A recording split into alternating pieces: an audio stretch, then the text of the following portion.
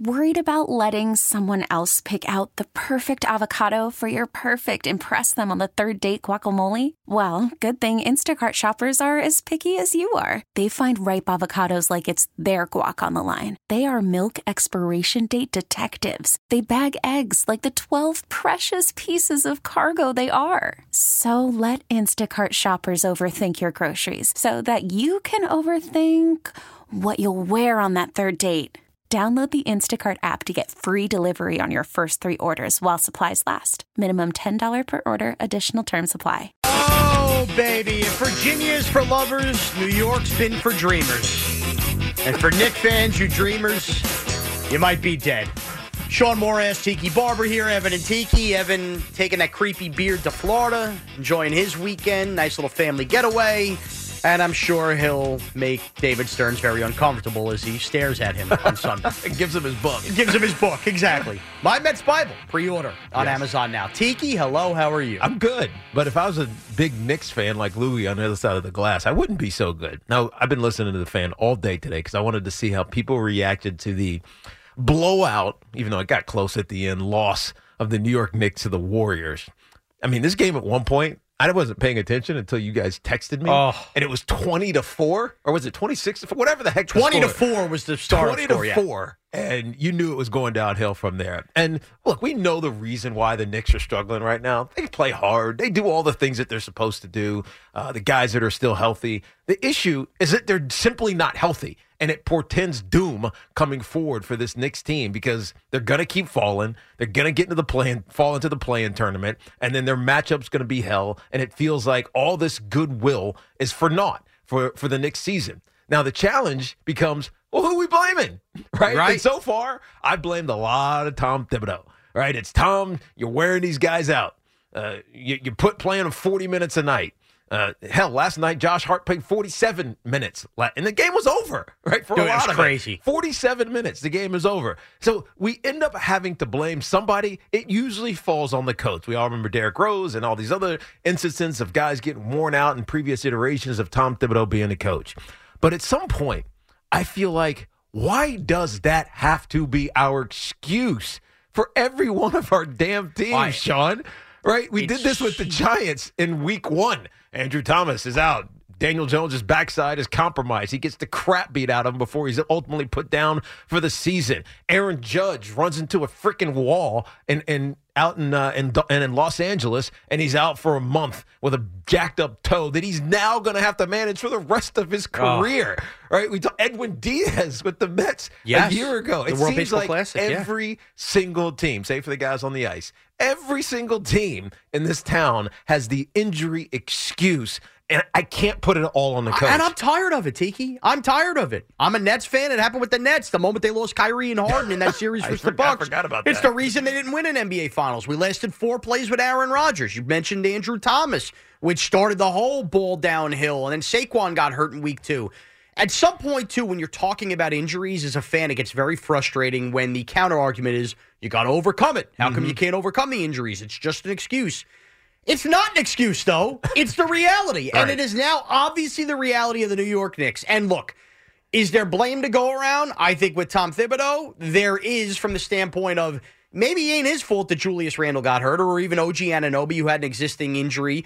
But it is his fault when he runs the other guys like Dante DiVincenzo, who looks completely out of gas, into the ground. He'll probably run Josh Hart into the ground. Obviously, Isaiah Hartenstein has gotten hurt, probably because he was playing too many minutes since Mitchell Robinson got hurt. And we saw what happened with Jalen Brunson. So, in reality, in a sport, I think above the other sports, by the way, Tiki, quarterback notwithstanding, the NBA, more than any other sport, is about the Jimmies and Joes instead of the X's and O's, that old stupid saying. Yeah.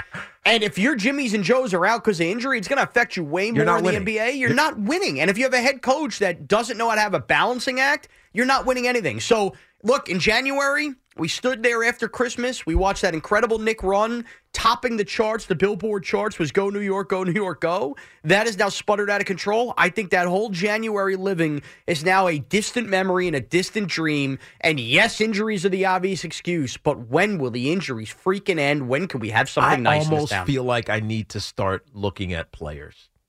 individual players. Well, start with Alec Burks. He stinks. Right? Yeah. Well, forget Alec Burks. I'm talking about from an injury standpoint. And look, we know what Tom Thibodeau wants to do. He wants to shorten his roster, his rotation.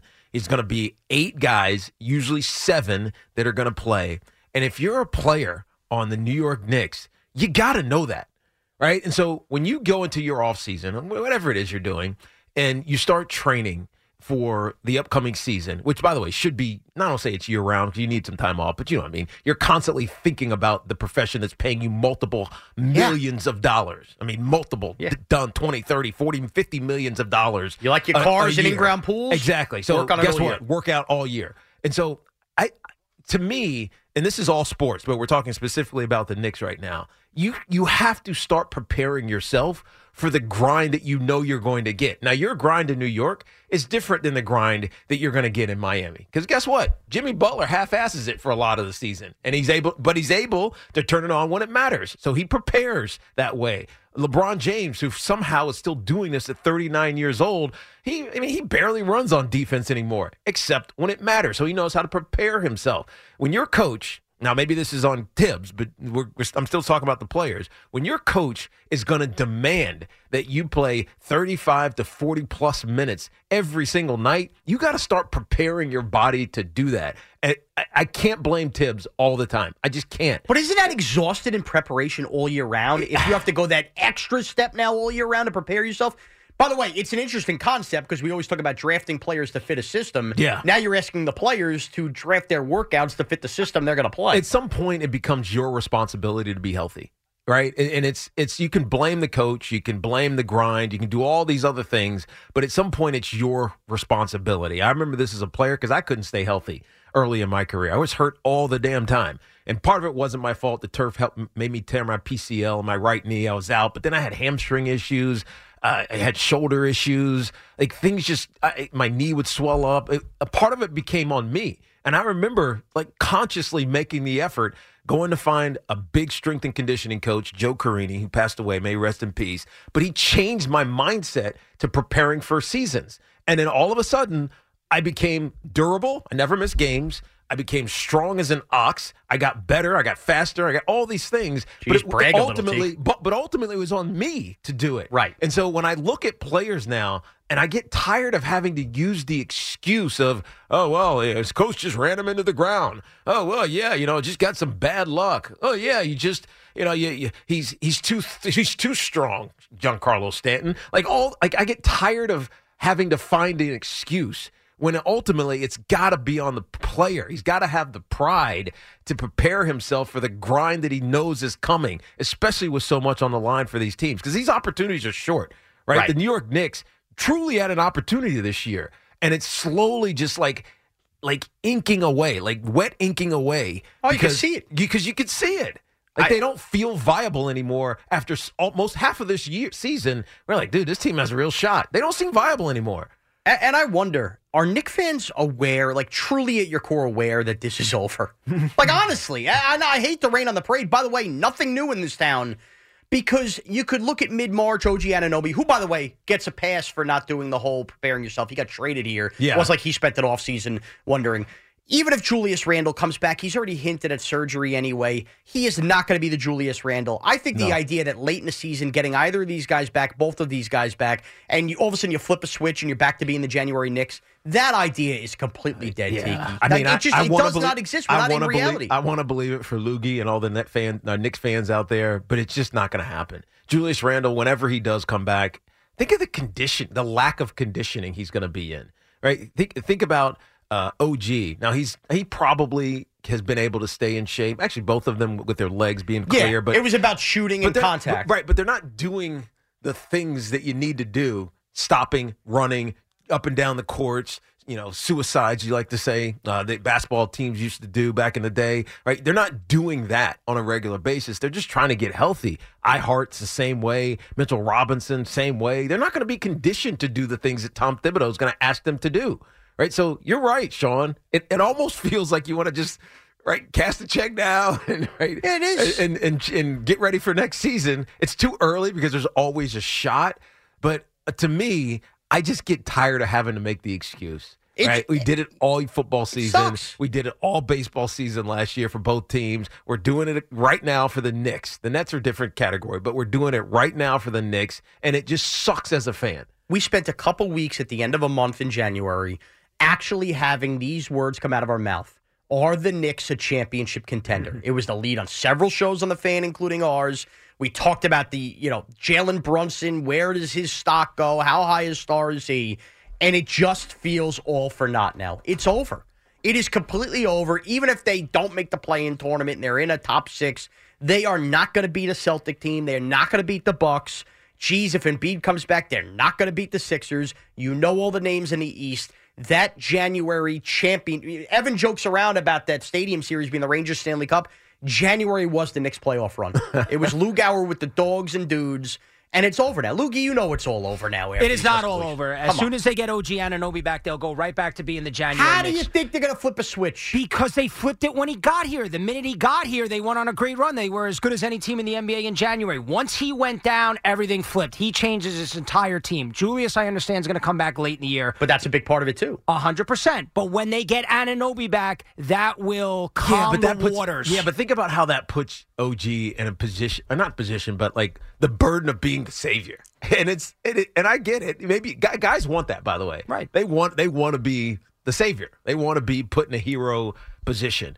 But that's a lot of pressure to put on OG. He's playing for contract. He's playing for money. He's playing in New York City. He was brought here. The team was great. He put the team on his back. So when he gets back here, I'm fully confident the Knicks will get right back to what they were doing before he got hurt. I mean, come on. They're not going to go right back. Lou Gower. Tiki, you've been on teams where I'm sure the season was going well, injuries killed you. By the way, I know because this happens to the Giants seemingly every year. Right. The idea that when you get guys back, you could flip a switch is such a myth. It doesn't happen. It's an impossibility, especially because so much in sport is continuity. It's a dream. Well, it's not even the dream. I mean, this is a nightmare right now, but it's not even the dream. It's the familiarity. It's the knowing without thinking that the Knicks just don't have. They're not going to have it for another, I don't know, maybe another month, right? And by then, they're going to be scuffling and scrambling and like the emotional toll that this is taking on this team, right? You go through a losing streak. Now, they're not fully in a losing streak because they won a game, but it feels like against the good teams, they don't have shots. And by the way, took everything out of them to beat the Pistons, including horrible officiating at the end. And to that point, while Josh Hart is playing almost the entire game last night, all that Thibodeau is going to do is run the guys who are healthy into the ground so that whole supporting cast you built up and had dreams of, especially when you added Burks and Bogey, to me, it's all washed. Thibodeau is going to try to get this team limping to the finish line. By the time he gets the other guys healthy, everybody else is going to be worn down. The big Ragu is a shell of himself. This whole, chess piece that's gone around, the loss to the Celtics, now the loss to the Warriors, the Knicks are not going to be in the weight class of any legitimate contender this year, and our dreams of championships are done. Yeah, but you said that about Thibodeau. What other choice does he have? Now, as far as Josh Hart last night, no joke, during the game, I was like, I thought they cloned Josh Hart. I thought there were 3 Josh Harts. I'm like, they haven't taken him out yet. It's crazy. Because he wasn't taken out. He played the entire game. What did he miss? 40 seconds? Yes. I think literally 50 seconds. Which, by the way, he must have had to go to the bathroom or something. I don't know is commendable because we always complain as NBA fans about load management and the players. Oh, they don't make them like they used to. Go ahead. So I was going to say it's commendable that Josh Hart, I'm assuming, probably went to Tibbs and said, hey, play me. Just run me into the ground. I feel like coaches should protect the players from themselves. I think we're seeing the inverse of the problem in the NBA here with the Knicks. It was like a month ago when everything was feeling good with the New York Knicks. And one of those in-house productions asked Jalen Brunson about his Villanova teammate, Josh Hart, and said, what does Josh Hart bring to this team? And it was like the quirkiest answer in the world. I think he said like conditioning or something like that. And so he can play 47 minutes. Why? Because he's in unbelievable shape. And so that brings me back to my point about sometimes it's got to be on the players. Right? Josh Hart, despite playing 47 minutes, I'm not worried about him. I'm not like it's known. It's what he's known for. Right. It's what his teammates know him for. A dude could probably run marathons if he wanted to. It's why Tommy calls him a dog. Right. He's a dog because he's conditioned to do it. And I look at everybody else that's been battling injuries, and some of them are unlucky, right? Julius Randles is unlucky, but still, he plays like aggressive, and he's always banging into guys. Eventually, something like that was going to happen, but your body's not prepared for it. Josh Hart's body's prepared for it. Like, he's the example of what I'm talking about, a player that's so committed to being able to grind that when he actually has to do it, you're not worried about him getting hurt. I feel like every other player on this team, you have to worry about that in some capacity. And so, yeah, is it Tom Thibodeau's fault? Absolutely. 100%. He can't grind guys like this. The NBA has changed. We see the maintenance schedules all around the NBA, and we see why those teams that do that, espouse that, they get to the postseason. They're strong, just like the Miami Heat a year ago. They're powerful. They upset teams. They're able to go to the finals because they have some reserve left in the tank. But some of it is on Tibbs, but some of this also, this has got to be on some of the players. It really does. Is it on the players? And are there any Knick fans out there not waving the championship white flag besides Loogie? We're coming to you live from the Town Fair Tire Studios, powered by Town Fair Tire. Nobody beats Town Fair Tire. Nobody. 877-337-6666. You know what? Why don't we get it going here? Let's go to the big ragu in the limo. Not the big one, the regular ragu. What's up, buddy? What's up, Ragu? Ragu? Oh, boy. What a What's going on in that limo? I almost want to hear if there's something going on in the limo. That's why I'm keeping him on the line. I know. It's good. All right. Yeah. Steve on Long Island. Steve, what's up? What's up, Steve? Great start. Right. This is our phone system. Great start. Right? This is, Okay. Or did it hang up? Our phone system seems to be getting coached by Tom Thibodeau. It's been run into the ground. And we're going to have to check this on a break. I was just going to say, since it's March and baseball starts this season, that looked like the Yankees opening day lineup there. Strikeout, strikeout. Stop. Maybe Juan Soto will walk now in front of Stanton. At least we know one team in this town has a chance at a championship. With the next. All right. More on your calls. We'll figure out the phone system. 877-337-6666. Knicks championship dreams dead or not? Knicks players to blame on their injuries? You call us. Evan and Tiki here on the Fan. Sean Morash, Tiki Barber, Loogie and Rosie with us as well. 877-337-6666. A lot of Knicks to start. By the way, good news, Tiki. Yes. Big CDC report. We no longer have to quarantine with COVID. It just came out. I swear I thought I was reading a story from 3 years ago. What? The CDC is Has anybody been quarantining with COVID lately? I guess the CDC has just released a statement basically saying to treat it like the flu. And now if you have it now, treat it like the flu and other illness. Surprise, surprise. Yeah. So there's a lot, that's getting shared in group chats everywhere. Course. Everywhere. How much? But so congrats if you're somebody who celebrates not quarantining. Now the CDC says go for it. All right. Chris is on Long Island. Chris, you're on the Fan here with Sean and Tiki. What's up? Hey, first time, long time. Oh, awesome, I think man. you guys have been a little rough on the Knicks. You know, they need some time to meld, get the players on the floor playing.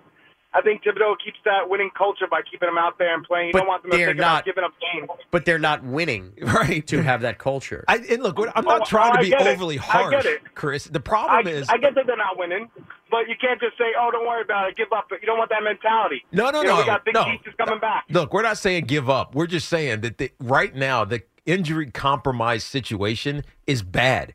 And it's hard to see how it gets back to that feeling from a month ago. And to me... you guys know, it's all about who gets hot, right? And maybe with these injuries, we can come out, we can catch people off guard. We can have a nice fight in the playoffs. Chris, they're not playing. That's the problem. Nobody's playing. And yes, could they get healthy? Could they get hot? Could they come back and be one of those teams that just kind of figures it out at the right time? Sure, but does that seem likely? No. And by the way, I'll do you one better. Not for nothing. The NBA is the least sport where it's about who gets hot. It's usually about who the best fundamental teams are, with the best players are. More so than any other sport. The Heat have been a bit of an outlier, but again, they didn't win the finals. They've made 2 of the last 3. Or 2 of the last 4. I've lost track of those years now. But the bottom line is this. I don't think you could fault Tom Thibodeau now for running Josh Hart into the ground, what he did with DiVincenzo. I'm not worried about Josh Hart because I feel like he's conditioned to do it. And he's not a star player anyway. But the problem is, if you were going to build an NBA team through a championship lens, okay, and you have the star players to do so, which I think in January we all thought OG was that third piece to go with Randall and Brunson. He was. I do think there's an element of you can't treat every game like it's Game 7 of the NBA Finals. You can't. And now it's too far gone and too late that you have to run everybody else into the ground. I don't believe personally, and we can talk about all the share, and look, see what Jimmy Butler did with Miami long after he got rid of 2 different stints with Tibbs. I just don't think he's a championship coach. And if you have a team next year, by the way, that they should still run back the core, they bring OG back and be a championship core, I just don't think that's the right coach because I don't think it's the right approach to take to the season. It's the other side of this conversation that we're not having. I'm not blaming today, even though I did a month ago, or not even 2 weeks ago, blaming Tom Thibodeau for all the injuries. I'm actually saying some of this has to be on the players. And I'm talking all sports. And I came to this realization as I'm sitting in the car this morning thinking, why are we as fans and hosts having to make the excuse, oh, what's up with the Giants? Well, this guy got hurt, this guy got hurt, this guy broke his neck, or whatever is going on.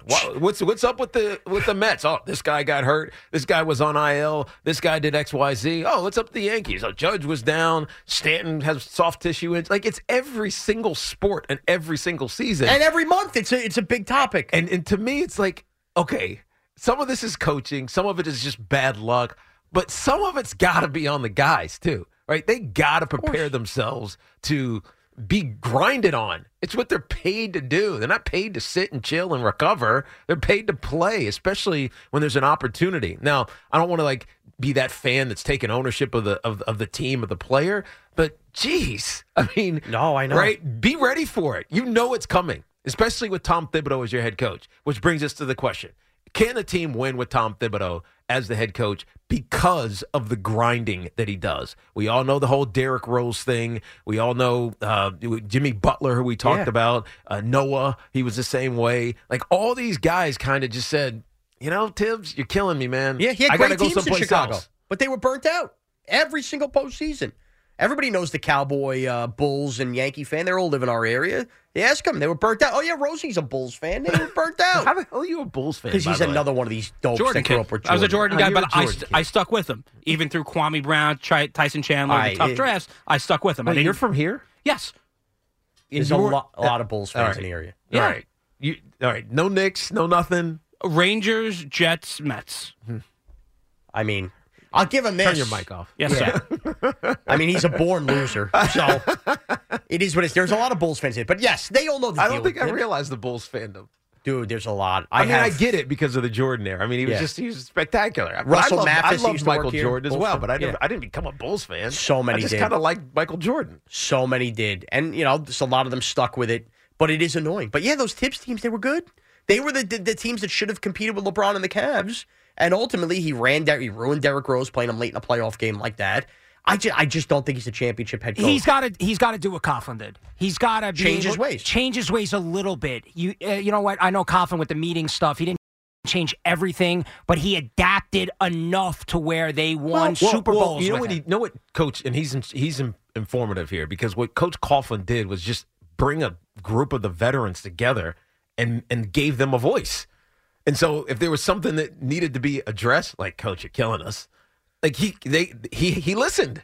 It wasn't like some random disgruntled player, Coach, I can't go today. Why are you killing us? And he would just dismiss them. But now you got like a council of these guys all together saying the same thing. I wonder if that works less in basketball, though, due to the uniqueness of how tiny the roster is. Maybe, but I think it's still important, right? The pulse of the team matters. Right, there are leaders on the team. Jalen Brunson being one of them. But Tiki, you're an athlete. What do athletes want to do? Players want to play, right? Of course they do. So maybe that leadership council, if the Knicks were to put it together, loves playing for them because it's almost like sometimes I believe while a coach needs to listen to a player, he also needs to protect the player from themselves. And the biggest gripe a lot of people have, including older fans, because it's the back in my day thing, is that NBA players are softer than they used to be, and the load management, all of that. Tibbs is coaching basketball the complete opposite of what we hate about it. Yeah. But in reality, what we hate about it is probably what needs to be done because look at the teams that win. They do that. And I think ultimately, right, as the player gets bigger and stronger and faster, this is the core of all these injuries. Players are bigger, stronger, faster, more athletic, all these things. But joints and ligaments, they still can't handle the loads. Yeah. And so you're bigger, stronger, faster, fantastic, but your joints aren't adjusting. right? And your connections aren't as the same, strength. That's the Giancarlo Stanton thing. He looks amazing, right? But he's not bodybuilding. He's got to be an athlete. He's got to move. And the bigger you are, the stronger you are, the faster you are, the less bendy you are, the more likely you are to get hurt. And I think that's what's happened with a lot of players over a lot of sports. And it's just right now biting the New York Knicks in the ankles. If you want to create a Knicks council, in the ankles, by the way, I like that. He said a lot of things there. That was a Dan Campbell was the kneecaps. Yes, that's right. I was trying to channel Dan Campbell, but I got the wrong body part. If you want to create a Knicks council, you could go with the Nova Click. I'm all for that. If you want to create a Knicks council, they should, and then bring in.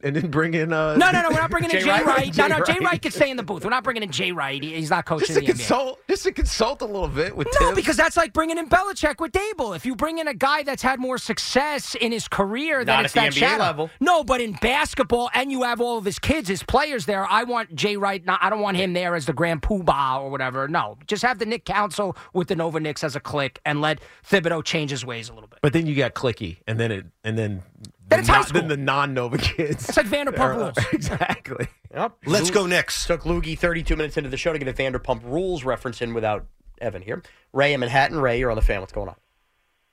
Hey, how's it going, guys? What's up, so I just wanted to I got to agree with Tiki on this in regards to the conditioning that a lot of these players in pretty much every sport are kind of the way that they're conditioning now, it seems to be, is exactly as you pointed out, is that they're almost training to be thoroughbreds. They're going to be the fastest, the strongest.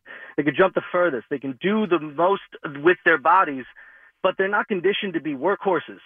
So they have this unnatural talent, this incredible ability, but they're not doing what they need to keep themselves healthy through a season. And it's something that's very important, because you think about the best players in any sport, the best players, they were always the guys who were able to put it all together and keep it together for the longest period of time. They're always there, Ray, right? They're always there. Every game, right? Every opportunity, they're there to take advantage of it. And you can count on them, right? I mean, it's funny. Yeah. David Deal, who was my left tackle, he played guard as well for the Giants. He did a lot. He did a lot of everything. Every game, he'd come up to me and be like, dude, Teak, you can count on me. You can count on me. And it became like his mantra. And it was something that just sticks in your mind. And I feel like athletes today can't say that, right? They can't say it all the time. And when you can't say that all the time, you just can't win. Other teams are too good. There's too much, I don't want to call it parity, but that's the word. Like if both teams are really good, one team gets hurt, the other team's they have the advantage. It's as simple as that. Yeah, injuries don't stop being an excuse. They're a reality. Right. For so many of our teams, by the way. Which is, I just keep coming back to this. Think about the last 2 years. Edwin Diaz with the Mets, Aaron Rodgers with the Jets. I know it's not as sexy, but the moment Andrew Thomas and then Saquon got hurt for the Giants this year. Yep. You're right. And right now, by the way, the Rangers could be making that excuse. Philip Edel got hurt, and that hasn't been an issue for them. Well, it has been, but not to that extent. It just sucks. Is there any end in sight? Is there any end? Can we have anything nice in this stupid town? Josh in Poughkeepsie. Josh, what's up? You're on Sean and Tiki. Hey, what's up? Going on? What's up? I understand how a month and a half ago, we're on this run. Everyone's all happy. Everyone's all, excited for what's going on. Now with the injuries, a couple losing games, and now all of a sudden the question is Tibbs the coach that can coach this team? Randall's injury was not because of Tibbs. Neither was Anunoby's. He already had that bone spur before he got here. Now we're looking at saying that he's not the coach that can do it. They got rid of 4 key players off this team recently. Now we know with how social media is, look at McCole Hardman throwing the Jets under the bus. We all know if there was a case where any of these players didn't like the style that Tom Thibodeau is running, they would have ran to social media, said, he's the reason why, this X, Y, and Z, and thrown him under the bus. No one said that. No, of course. Not even nobody's saying players dislike him. Yeah, but I don't think this is I hate the coach situation. I think it's a coach doing something that is not good for the players. Right. And the players like it. It's like, thank you, coach. Can I have another? Right? Let me keep going. I love it. I want to grind. I want to play. Of course you do. But it's not conducive to consistency or long-term health. And it's starting to show. That's all we're saying. Yeah, and by the way, again, I'm not anti-Tibbs, but what I'm saying is This has happened before. Right. It doesn't make Tibbs a bad coach. It doesn't even make Tibbs not a good coach. I think he's a great coach. Right. But he can't be until he wins something. Look, this is, and if you're not a basketball fan, you're a baseball fan in this town. This is very similar to when guys get burnt out in the bullpen. This used to be a problem with Girardi, even at the end with Joe Torre. Scott Proctor was a kind of reliever like this. How many times do you sit there and scream at your TV in July, why is he not going to this guy? Why is he not going to that guy? You need to manage for 162 games, just like you need to coach for 82 plus the playoffs. And the reality is, there are different elements. How many times do you hear in a football game if a guy's questionable? Well, if it's the playoffs, you play. We can all agree there are different elements of importance to games. So, yes, was Julius Randle and OG Anunoby's injuries attributed to Tom Thibodeau playing them crazy minutes? No. Mm-hmm. But Ihart's probably was. Hey, by the way, Brunson off the ankle rushing back quick and then the neck. Is it fair to say that Jalen Brunson got ran into the ground? Dante DiVincenzo? Look, you could just see when guys are burnt out and things change. So the point being, if and when you do get OG back and Randall back, is it ever going to look like January? Probably not, because everybody else has been spent, because he just hasn't threaded the needle on how to properly coach this team, because he coached every game like it was of the utmost importance. Right. And by the way, if you're down big early in the fourth quarter or up big, there's no shame in pulling guys out. The idea that he does that math at the end of fourth quarters to tell you when a game's in the barn.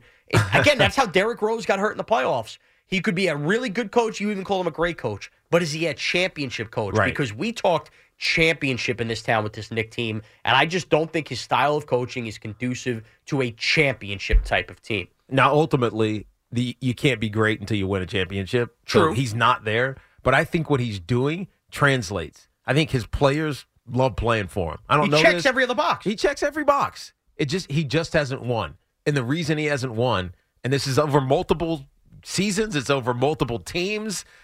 Hell, it's the same thing in Minnesota. It's always the same thing. Right. It's always the same thing. Now, will it eventually work and break through? I hope the hell so for Knick fans.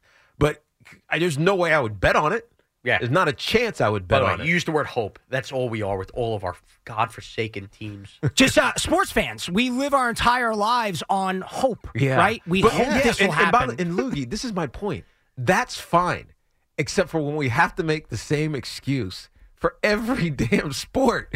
It's an injury. Every single I know, sport. but sometimes, like with Aaron Rodgers, and this is not to throw shade on the Jets, he was older. He was coming off an injury. The older you get, the more injuries you get. First of all, Julius Randle got hurt on a total dirty play by Jaime Jaquez, number one. OG Anunoby had a pre-existing injury, so you could argue you traded for a guy, which I'm all for and I love him, but he had that injury. So I think they'd be rolling right now if they had both those guys. We wouldn't even be talking about this now. Circumstances, we are talking about it. Just like we wouldn't have been talking about Zach Wilson if Aaron Rodgers didn't go down. Right. So it's about the backup plans. To the point is now Thibodeau has to adjust because those guys got hurt. Yes. Oh, well, now he can't. Because now with the guys that are playing, Precious and Josh Hart, they got to play. And Burke stinks, and Bogdanovich hasn't been great either. So by the way, I'm glad you mentioned Aaron Rodgers. One other quick one I didn't see in the show sheet. Yeah. How about Zach Wilson's mom? You see what she said? No, I missed it. She admitted she's not for everyone. Oh. Yeah. About time. A little too late. Sky's blue. Yeah, exactly. A little too late. I have more confidence in Zach Wilson than I do Justin Herbert. Oh, God. Oh, God. What? God, did he say that? What? Rob in Woodcliff Lake. What's up, Rob? What's up, Rob? Hey, guys. Thanks for having me on. Pleasure. Just wanted to bring something up on the topic right now. One other thing that's changed about the athletes, other than just being faster and stronger, is they all seem to be getting a lot leaner. And I think Stanton is kind of the poster boy for that. Right. And like our fat in our body is almost like the motor oil of an engine. It acts as our buffer, as our padding, as our cushioning. I'd be way more energetic then. That's why Sean has so much Well, you don't want energy, excess, but everyone's getting down to these like 5% body fat. Yeah, and you know then what? having these silent motions. You know, Rob, you're right to an extent, right? You see these guys, and again, I said this a week ago or so when Evan was asking me about how do guys get physically fit. Like, you got to be vain, right? You got to want to look great, right? But you can't do it to the point where it becomes counterproductive, and it becomes your obsession. It becomes your obsession, but it becomes counterproductive. And Giancarlo Stanton is the one that he pops so clearly to my mind when I think of counterproductive Adonis, because he looks like, dude, this dude is scary, right? He looks massive, and when he connects on a fastball or he connects on anything, that thing is going a long way. Right. However, all that torque in his back, strain on his hamstrings, lower body, mechanics with his calves. Their muscles begging to be pulled. Exactly. They end up just quitting on him. And so he has all these soft tissue injuries despite looking like an Adonis. This is like very extreme, but we've all seen it, whether it's late night, you roll over, the TV's on, you leave, ESPN on or whatever, but those bodybuilding competitions, and the guys are all rubbed up with the orange wax and all that stuff. You look at those guys and you're like, wow, look at that. Your pecs, your biceps, all that. None of those guys could play a sport. No, of course not. It's all about the image than it is the sport. They're not they're athletes because it takes a lot of athleticism. And Giancarlo Stanton's a guy who tried to lean that way. Do those guys, to lift that kind of weight, but go race that guy. Of course, yeah. You can beat him. I'm serious. Well, I don't know if I could, but yes. Go play basketball with that guy. Trust me, you'd run circles around him. Pickleball again. They look great. And this is why the Giancarlo Stanton evolution as an athlete, like how he looks, is so fascinating to me. I am so interested to see how he is this year. Health-wise, he can't hit home runs like he used to. You can see it. You can see it in spring training. Some of these balls that he's lifting, I mean, they're gone a year ago. They fall at the warning track. There's nothing wrong with being a doubles machine, though. So level out your swing and get base hits, right? Yeah. I'm even last serious. night, him in the field, he looked like a That's what I mean. different player. That's what I mean.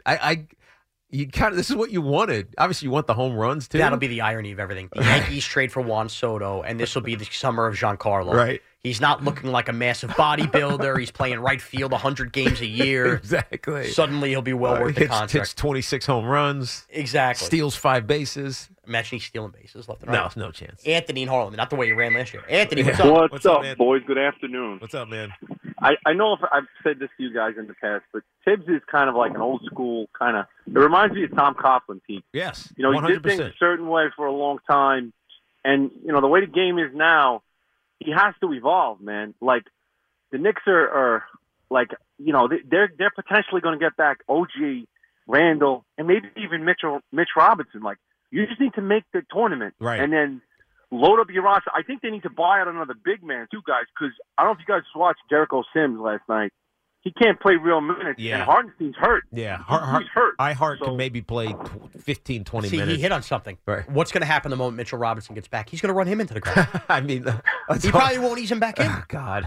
Think about it. Someone in that front office has got to talk to him and say, Tom, we can't do this anymore. You want to win, or do you want to do it the same way you did it? And I know you can't teach an old dog new tricks, but if Tom Coughlin can come around on it. Right. Anthony, you're 100% right. And it wasn't even like a massive change. It was just a subtle change with Tom Coughlin that helped get those guys all on his side. Because if you talk to any of those guys that played on that 07 and beyond teams, they love him. Was there a moment you had, not that you regretted retirement, because you didn't, where you looked at the Coughlin change and heard from the guys and were like, are you kidding me? Now you changed? No, I mean, for me personally. Because Strahan's admitted that. Right. For me, no, because I was done. I know. But regardless of you being done or not, but like you couldn't change 1 year earlier. I mean, I tried. Right. I always tried to talk to him. I always tried to like be buddy, but you know me. Of course. Like I have a good relationship with anybody and everybody. He just hadn't wanted no part of it. And so it was like, all right, whatever. It is what it is. Teak, leave me alone. Teak, you better be early. No ping pong. Stop it. Hey, Teak, I can't trust you because if I trust you take advantage of me. Literally said that to me. And I'm just like, come on, coach. Come on. Come on. But yes, look, am I happy? I'm happy. I'm happy for him, though.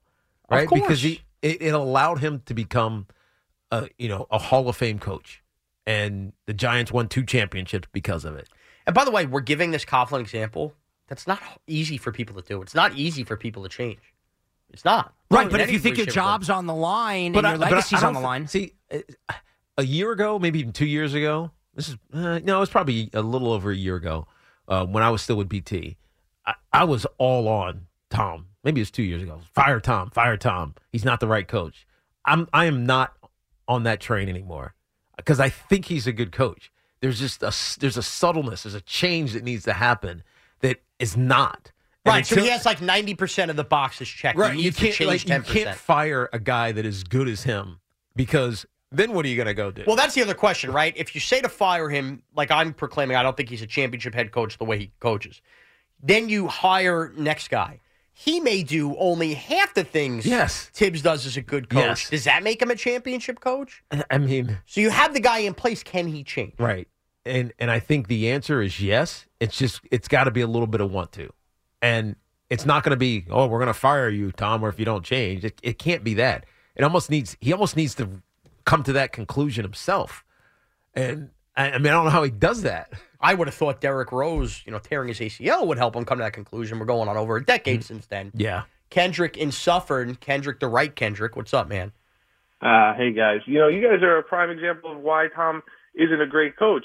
You're missing one of your star players, and Sean's coming in, filling in, missing a beat here. And I love the show because I've been claiming that Tom has been overrated as a coach for years because he is a good coach. Yeah. But sometimes to go from good to great is harder than it looks. And I think great point, Kendrick. Great point. And when you look at him and what he does, you look at no trust in the rotation players. And so when things go bad, those guys aren't ready to step in. Yeah. And as a championship mindset, you have to be ready for everything. You can't just assume that everything's going to go perfectly throughout the whole season. Right. And I called a few weeks ago, Tiki, and I said this. The teams that are going to get healthy, the teams that are going to be clicking at the end of the season are the teams in that Eastern Conference that is wide open this year. It's so wide open. Boston's pulling away a little bit. Milwaukee's getting right. But a month ago, it felt like it was anybody's game. Yeah, by the way, I don't think it's as wide open as we thought it was. I don't think anymore. Right, but we did.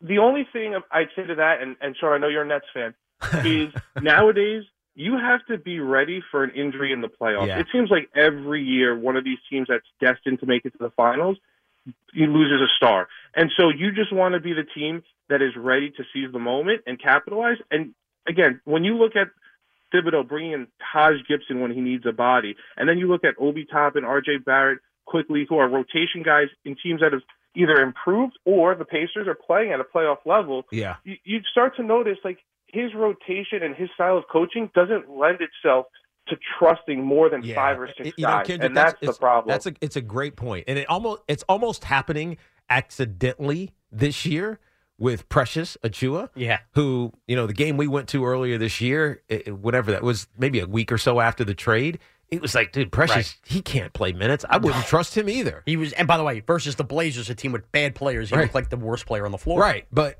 when you fast forward a few weeks later, he's actually played okay. Yes. But it's by necessity that Tom had to play him. Of course. Right? And so he's a guy that benefited from more minutes. That's what I mean. So by accident, he actually became a useful piece that now, hopefully, when everybody gets healthy, Tom Thibodeau will say, all right, Precious, go give us 7 minutes, go give us 8 minutes, and not, run these guys into the ground once they get to the postseason. Yeah, and by the way, he's another guy, like, your rotation shortens even more than it's already shortened in the postseason. Maybe Precious wouldn't even play that many minutes. I'm so tired of this. Even the teams I don't root for. Right. I mean, not for nothing. Like, I get it. Jet fans hated me. I mocked them after everything. It does get tiresome living in this town. I thought about it today. It was just every team. Yeah. It's every single team. And the Knick one is not as, it's so weird. Because I characterized it as like a what if. Like, everything's a what if. What if this guy didn't get here? What if? The Knick one is not as sexy in many ways because it kind of happened like out of order. And we know the guys are coming back too, OG and Randall. But it might be more disheartening because even if you were the hard and fast Jet fan and you wanted to see Aaron Rodgers play out, I think a lot of people still believe, were they really going to beat Patrick Mahomes and the Chiefs on the line? Like you just talked about, the wide open nature of the East. The path wasn't there. We actually got to see the evidence that the Knicks might have been. They even beat the Nuggets at home. They might have been the best team in the East. Dare I say one of the 2 best teams in the NBA. Right. The fact that we actually got the taste of that. What do we get, 2 weeks? 2 weeks with OG? No, it was a good solid month for sure.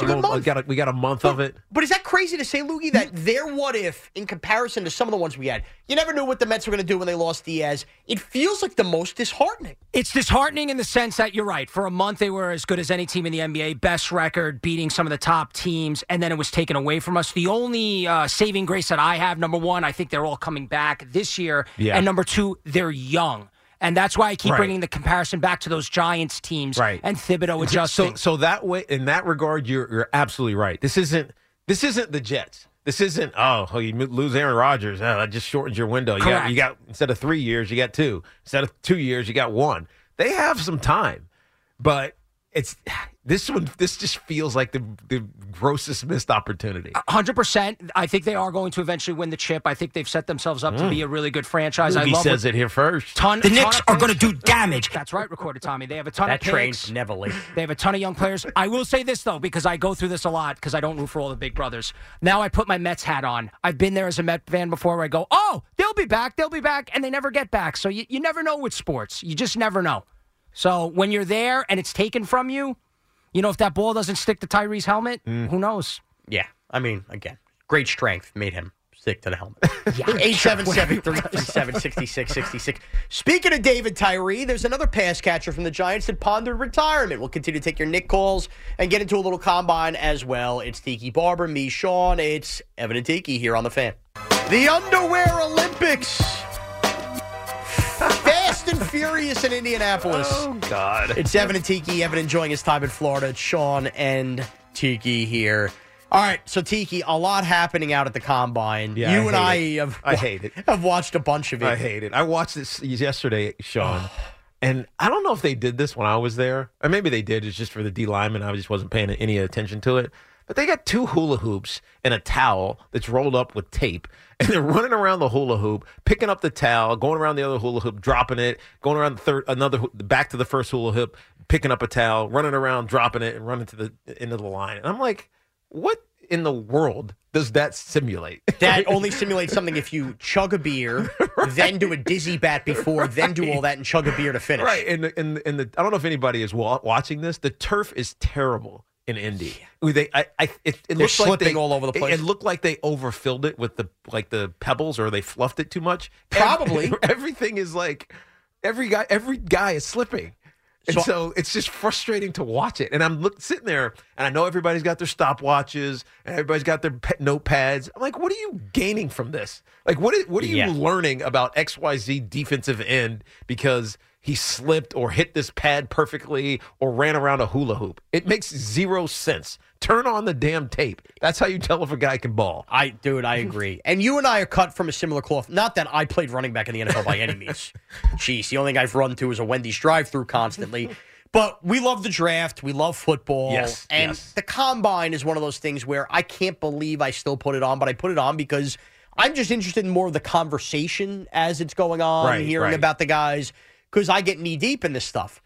But this has now become a really interesting time, I think, more for Giant fans and even Jet fans, because all that keeps coming up now is conversation about quarterback. And I know whether it was the beginning of this week or late last week, we disagreed on what the Giants will likely look to do at the quarterback position. You're in team no quarterback. Yes. I'm in team quarterback for a variety of reasons. Within the last hour, Connor Hughes from SNY. Please tell me he was on my side. He's in Indianapolis, boots on the ground.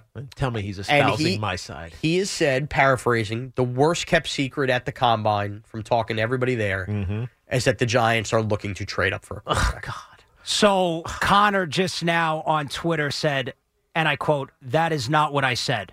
Really? Yep. So okay. I guess it was aggregated that he had said that. That was the report. Right. So Connor just now pulled the "I never said that." He goes, "This is not what I said." Awesome. Now, really? He didn't go on. I knew he was on my side. Maybe we could text Connor or something and get the clarification. Yeah, find out exactly what he said. Because he had to have said something referencing a quarterback. All right, that bothers me because I was getting giddy. Now, see, now I feel calm again. I want to separate a couple things. First and foremost, all the quarterbacks coming in this year, they all going to suck? I don't think that, but look, I'm an idiot. I thought Josh Rosen was going to be really good. I was wrong. Look, it is what it is. You got to admit when you were wrong. Right. By the way, I could sit there. You know what? I thought he was going to be good until we talked to him. He came on our national show, and I'm like, this dude, he talks too much. And you know what's funny? I thought Sam Darnold was going to be good until we talked to him on our national show. And I was like, oh, boy, this is a problem. So, and on the flip side, I thought Patrick Mahomes was going to stink until we had him in studio. Yes. And then I was like, wow, I think he's going to be pretty good. So it is funny how when you talk to a person. Right. That's exactly why you have to meet with quarterbacks at the Combine or the Pro Days or whenever you get a chance. I am in favor of the way Joe Schoen keeps speaking and presenting his case because I think he's not revealing his cards one way or another. And we can over-examine what he said. Mm-hmm. But I think if the Giants are looking to trade up for a quarterback, and that is where they're going, all he's doing is playing everything the right way by not looking desperate and saying all the right things about Daniel Jones. 100%. However, the Giants have been meeting with these quarterbacks, and it seems very evident. A couple interesting things I took out of this. Number one, I think that we both like Jaden Daniels. We understand that he needs to get in an NFL weight room. You had said something yesterday about being very light and having to get an NFL body. That's something Jaden Daniels has to be. He's the quarterback at LSU. He has to know that. And look, they were okay last year at LSU, but I mean, some of it with coaching, it's hard to know where the fault fully lies for LSU's subpar season a year ago. But it wasn't Jaden Daniels. I mean, he was a stud. He did exactly what he needed to do. He was dominant as a runner, as a passer, but he is light in his ass, and he needs some time to grow, which makes him perfect if I was going to draft one of these guys, and I don't want any of them because I still want to believe in Daniel Jones, and I think there's a lot of other things that they need to do. He needs to sit, right? He's the quarterback that get drafted first round. There's somebody there, sit for a year, maybe two, and then build yourself into that NFL body. And then go take over and go dominate. And that could be the chief model. If Daniel Jones could be Alex Smith and that kind of deal, that maybe that is what works out. By the way, Loogie just got my ear. Loogie, you could say it on the air. What did Connor say? So Inside Baseball, I meant to text you something, Sean. I actually texted Connor Hughes that, so that's why that information didn't get to you. So a little Inside Baseball there. But I'm talking to Connor right now. He said he did not say what Dove Kleinman aggregated, that they are, what was the exact quote there, Sean? Do you have it in front of you? The worst kept secret. The worst kept secret is that they're looking. They're looking. It's what he said is that they're willing to trade up. I said exactly they want a quarterback, are willing to trade up. I mean, that type of stuff. Not to split hairs or anything, not to defend Dove Kleinman. Kind of the same thing. Yeah. If the worst kept secret there is that they're willing to trade up, that means they are looking. Yeah, if you're willing, that means given the right opportunity, you're going to, right? So I guess the difference would be you're calling teams. Yes, willing would be you're willing to answer the phone if a team wants to trade back with you. Yeah. Is that really too deep to think about that way? It's a little complicated. But the bottom line is this: if everybody there thinks the Giants are willing to, quarterback is at play. That's what it means. Yeah, it's in play. And by the way, maybe it's more in play because the Giants are liking these guys after talking to him. So Jaden Daniels, I thought the one interesting thing he said was that when he met with the Giants, Joe Schoen and Brian Daboll basically passed him the clicker and told him to go through stuff and just wanted Jaden Daniels to talk ball with them, which I thought was really cool. Right. I want to hear. I have time with you. I want to hear from you. What do you think about playing quarterback? It's an interesting thing to think about. What's the evaluation of a quarterback? We all wonder. We don't really know what GMs and head coaches are looking for, but I'll tell you the one thing that you have to know is how to talk ball, right? You have to know how to, they're trying to do this to me defensively. More so a quarterback than any other position, right? 100%. Football, I mean, running backs, it's kind of all right, I know this guy's going to try to go low on me, then I'm going to try to get my shoulder. All right, this is how I run a route on this player. Offensive lineman, it's the same thing. I got to watch his first step, all that nonsense. But quarterbacks, it's so complex. The one thing that you have to be able to do is know what a defense is trying to do. Or identify, is this cover 2? Is this a shell? Is this cover 1? Am I getting dogged? How do I change my protection? It's complicated. And if you can't do that, and this is why I think it's awesome that Brian Daboll just handed him a clicker and said, tell me what you see, you'll find out pretty quickly who's full of it and who actually really knows what's going on. No doubt about it. And by the way, so Loogie's kind of forwarded me some more stuff here from Connor Hughes. This is the way I'm interpreting Connor Hughes' report. Let's hear it. Okay? And Loogie, tell me if I'm crazy. Mm-hmm. Basically, the idea of being willing is if the first three quarterbacks that we all think are the big quarterbacks, Caleb Williams, who we'll get to in a second, Drake May, who we'll get to in a second, and Jaden Daniels, who we talked about, come off the board 1, 2, and 3, that would be the Bears, Washington, and the Pats. Yes. The Giants would no longer be willing to trade up for a quarterback. It's the idea of somebody in the top 3 doesn't want a quarterback. And therefore, forget them trading, the quarterback starts to fall. Let's say New England decides, you know what, we're more all in on Russell Wilson or Justin Fields or something like that. And then that third quarterback starts to fall. The Giants then might look to get to 4 or 5 because, again, it will cost you a little less. Right. Than going up to 3. So, could the Giants trade with the Chargers at 5? Yeah, that's the other thing that we have to, I think, bake into this conversation is that free agency happens before the draft. Right. And so there are a bunch of quarterbacks that are going to be on the move. Russell Wilson, presumably, even though Sean Payton hasn't said anything. It's official. It's probably, he said 2 weeks, I think, yesterday, when they're going to make a decision on him. By the way, you know when they said something official? When they stopped playing him the last 2 weeks of the year. That's a good point. Unofficially official, when they said you're going to the bench because we don't want to guarantee your salary over an injury. They weren't eliminated, by the way, at the time he said that. Right. And so in all likelihood, Russell Wilson's going to be free. Kirk Cousins is free. There's a bunch of Gardner Minshew is a free agent. Not that he's going to come in and be a starter, but you know what? He probably could come in and be a starter somewhere. He was actually pretty good last year. Almost got them to the playoffs. Right. And so there are a few pieces that are going to determine what a lot of these teams are going to do in the draft. And there could be some unknown quarterback movement that we're just not aware of right now. Tiki, it's funny that you brought that up. You mentioned Harbaugh, you mentioned the Chargers. We're to assume he likes Justin Herbert, right? That he would not be willing to move on for him? Because as a Giant fan, I would scoop Herbert in a nanosecond. That would just be a reckless speculation that Jim Harbaugh wants J.J. McCarthy maybe, because he just won a championship with him and would be willing to trade. Now, I got to think. Justin Herbert, I mean, that's a real out there scenario. But anything can happen. Sure. It's a new coach. And Jim Harbaugh is one of those guys that's set in his mind. He knows what he wants. And so, but I don't think that's happening. Harbaugh's going to take you hook, line, and sinker. It just dawned on me. Because J.J. McCarthy's the fourth guy from Michigan, and he shot off the boards. Now, again, take this from somebody who loved Josh Rosen. I watched a ton of Michigan games this year. He's not ready. As a gambler, I watched a ton of Michigan games. I didn't view him as a first-round quarterback, let alone top five. And it was Harbaugh himself who came out weeks and weeks ago and said he thinks that McCarthy's the best quarterback in the draft, and now it just hit me. His dopey team is picking fifth. Yep. He already has his quarterback. He wants to build the stock of McCarthy, not because he wants him. He wants somebody trading up with them to take McCarthy at 5 and making the mistake so he could get a boatload of picks. And he's also helping his guy out by moving him up in the draft, bigger payday, so he's doing him a solid. That would be such a Jim Harbaugh move. It would be such a Jim Harbaugh move. Yeah, I don't trust him. J.J. McCarthy's still here. You better get him before the Tennessee Titans draft. They're not. They had Will Levis, but they drafted him in the second round. Hey, Giants, trade with us. Come up a pick. I think DeVito might be the answer. Hey, listen, I'm still not out on Tommy. That would be the shock of all shocks if that happened with the Chargers. That'd be, as Tiki said, it's reckless speculation. It's actually dumb radio to even speculate about it, but that would be the move this offseason. Well, dumb or not. You know what? Hold on. The reason it's not is because the Chargers are in position to draft a quarterback. Right? They're not. It's not like they're picking 12th. They're picking 5th. Or they're in position to take the best player in the draft as everybody goes up and reaches for quarterbacks. Right. You know what I mean? You can make a case the best player in the draft goes 4 or 5, whether it's Marvin Harrison or who am I? From Malik Neighbors. Neighbors, yeah. Dunze. But Harbaugh is a weird and quirky guy. We don't know if he loves Herbert. Herbert is one of those guys that's polarizing. There's a lot of people that love him. And there's a lot of people that don't. He has the excuse of coaching.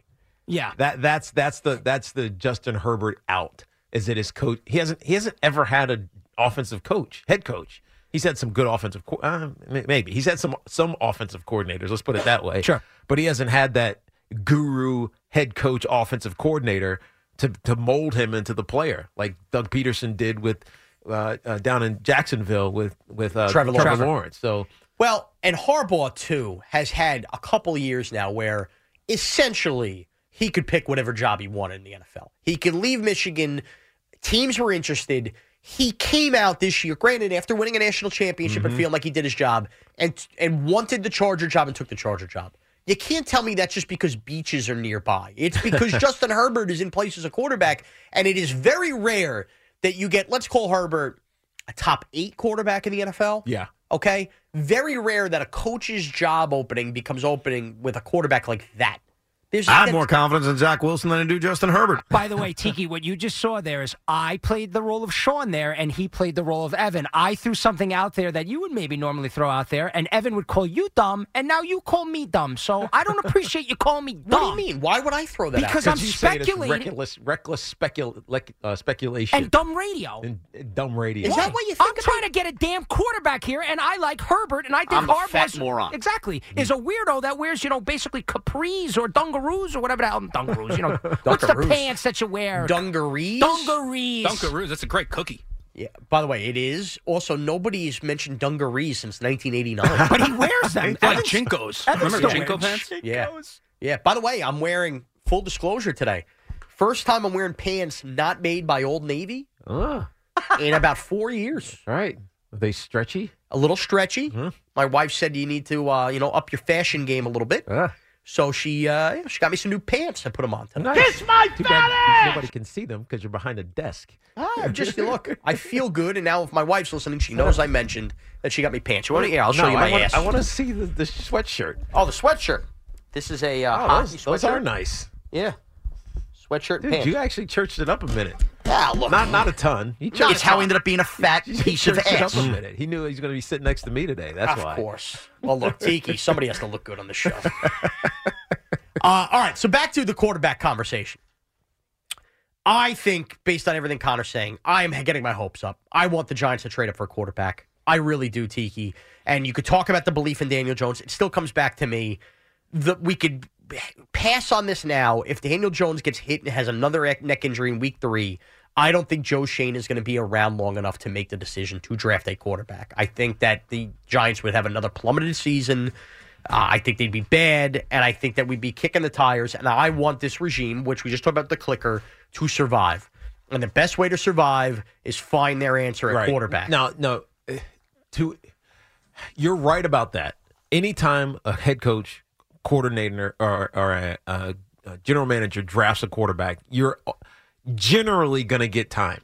There are times when that doesn't happen, where you draft your guy and then you get fired because you mismanaged it. Right. And so, but I don't see that being the case with Brian Daboll. I don't see them drafting a quarterback and being shown the door. By the way, that would be malpractice also because you don't want to hire a new guy and then saddle him with a guy you just drafted that the new coach wouldn't believe in. That's exactly right, especially if you just drafted him. And right. So drafting a quarterback makes this thing. I've been talking since the season ended that Joe Schoen's been lobbying for another year. So not just don't judge us on year 3, judge us after year 4. You draft a quarterback, you're at least a 5, right? So there's continuity with the team. And by the way, is that such a bad thing? It's not. Yeah, and it's funny you bring that up, Tiki. If they were to get fired after next year, let's say the Giants they win 5 or 6 games and John Mara gets impatient and fires them. Okay, whether they drafted a quarterback or not. Wouldn't that almost tell you, if you were a new coach or GM getting fired, that the worst possible thing that could happen to you is have success in year 1? Yeah, that's true. Think about it. Right. Because you're almost punishing them by the fact that they came in with no expectations, blew away expectations, make the playoffs, win a playoff game, and it's almost being held against them. Right, because that was Evan's take last year to start the season, that no matter what the Giants do, unless they win another round, unless they win in the divisional round, the season's a failure. And look, the Giants overachieved 2 seasons ago. We all know it, right? I don't want to say they got lucky in moments, but they played some close games. They played them close to the vest, and they had a bunch of really good players. Some of them are no longer here, like Julian Love, make big-time plays at the end of games to salvage wins, right? And so those are 50-50 games, right? Well, they could have gone either way. And that happened to them this year, Tiki. Of course they it missed did. a field goal versus the Rams. Yes. The stupid Bills 2 plays in that game. And the Jet game. Jets. Right. That's 8 wins right there they could have had because the ball didn't bounce their way. So they're not that far from where they were in year 1. Year 2 was devastated by injuries, big theme on the show today.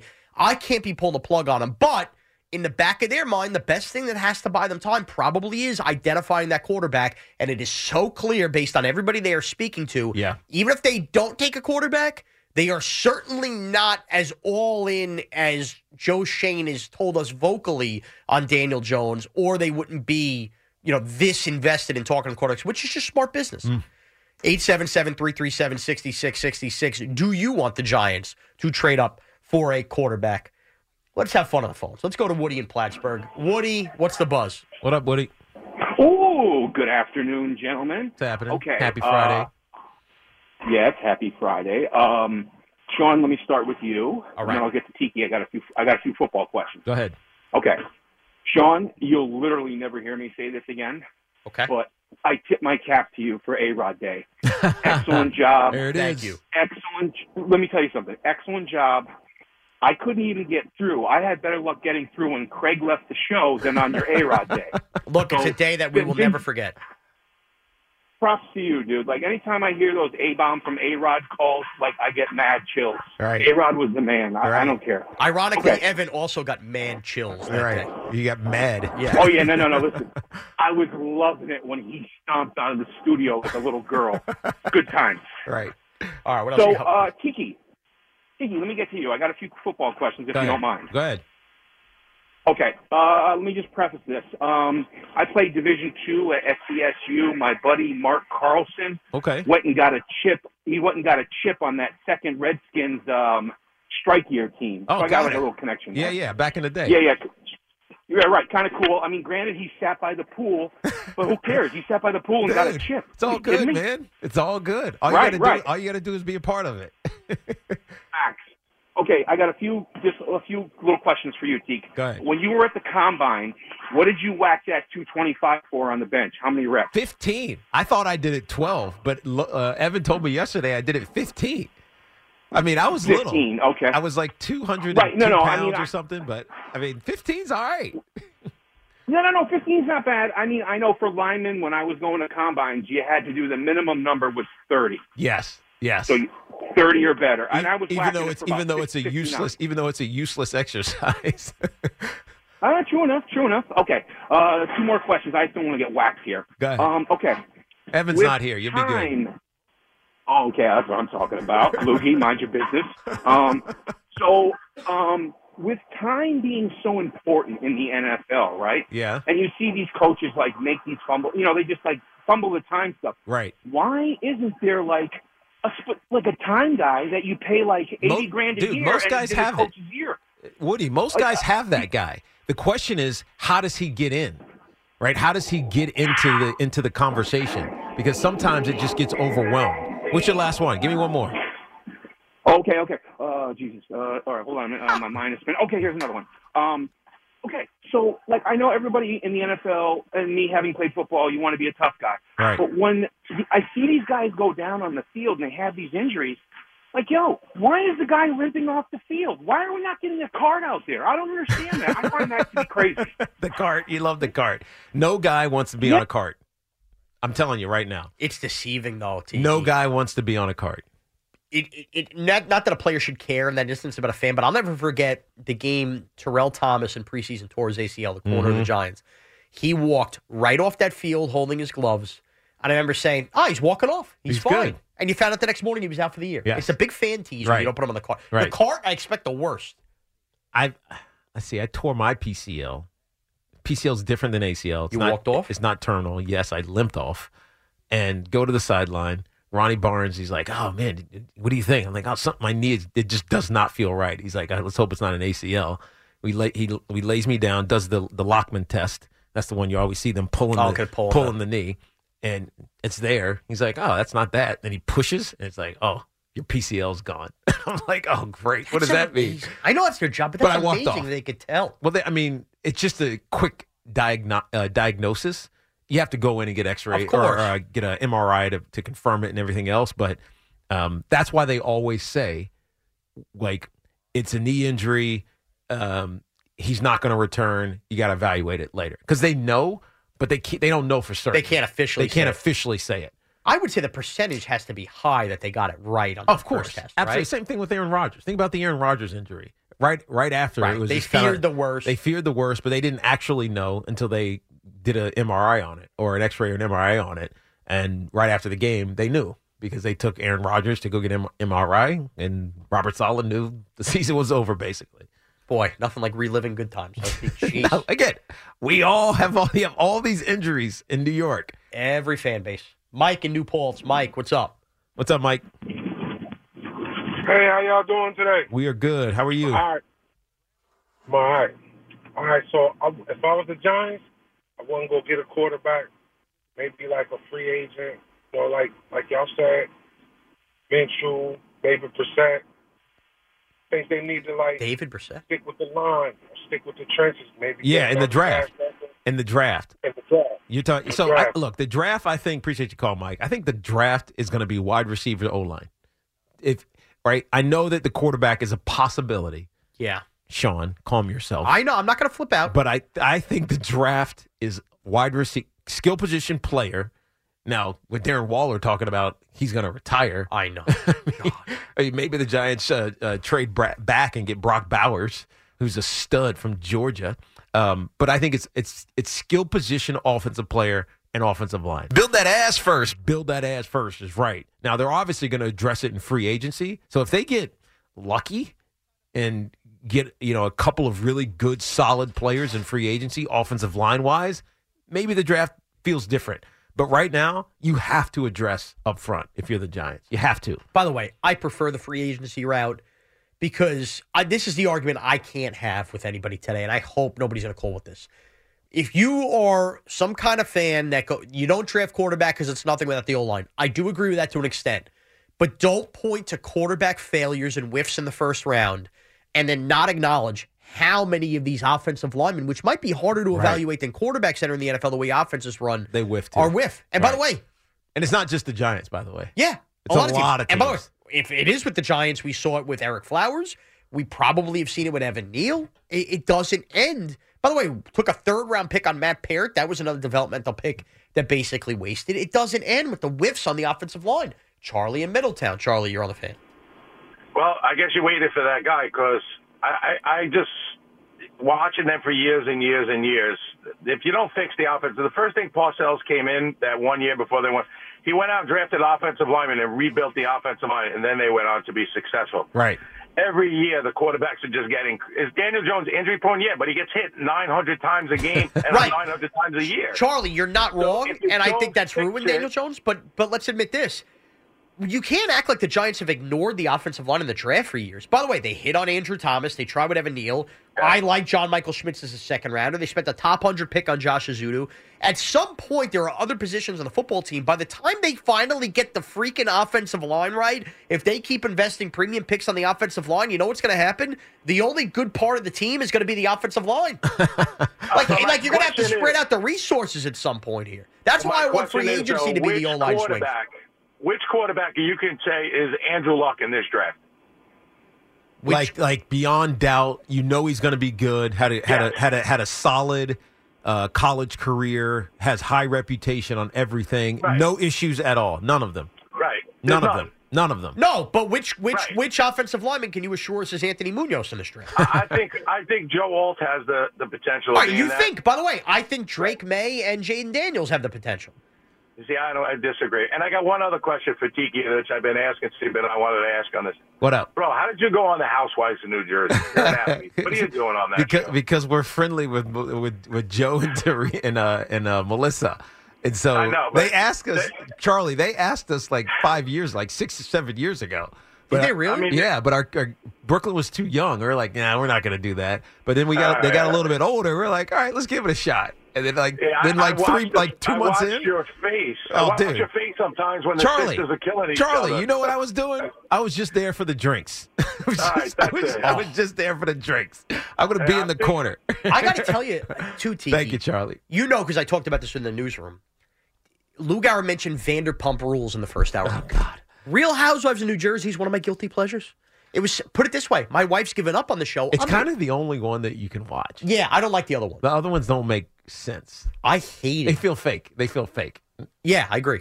I hated that you and your wife were on the show. Why? Because I know you obviously more than your wife. I've met your wife a couple times. I hated that you guys were on the show because it took away the fun of the show from me.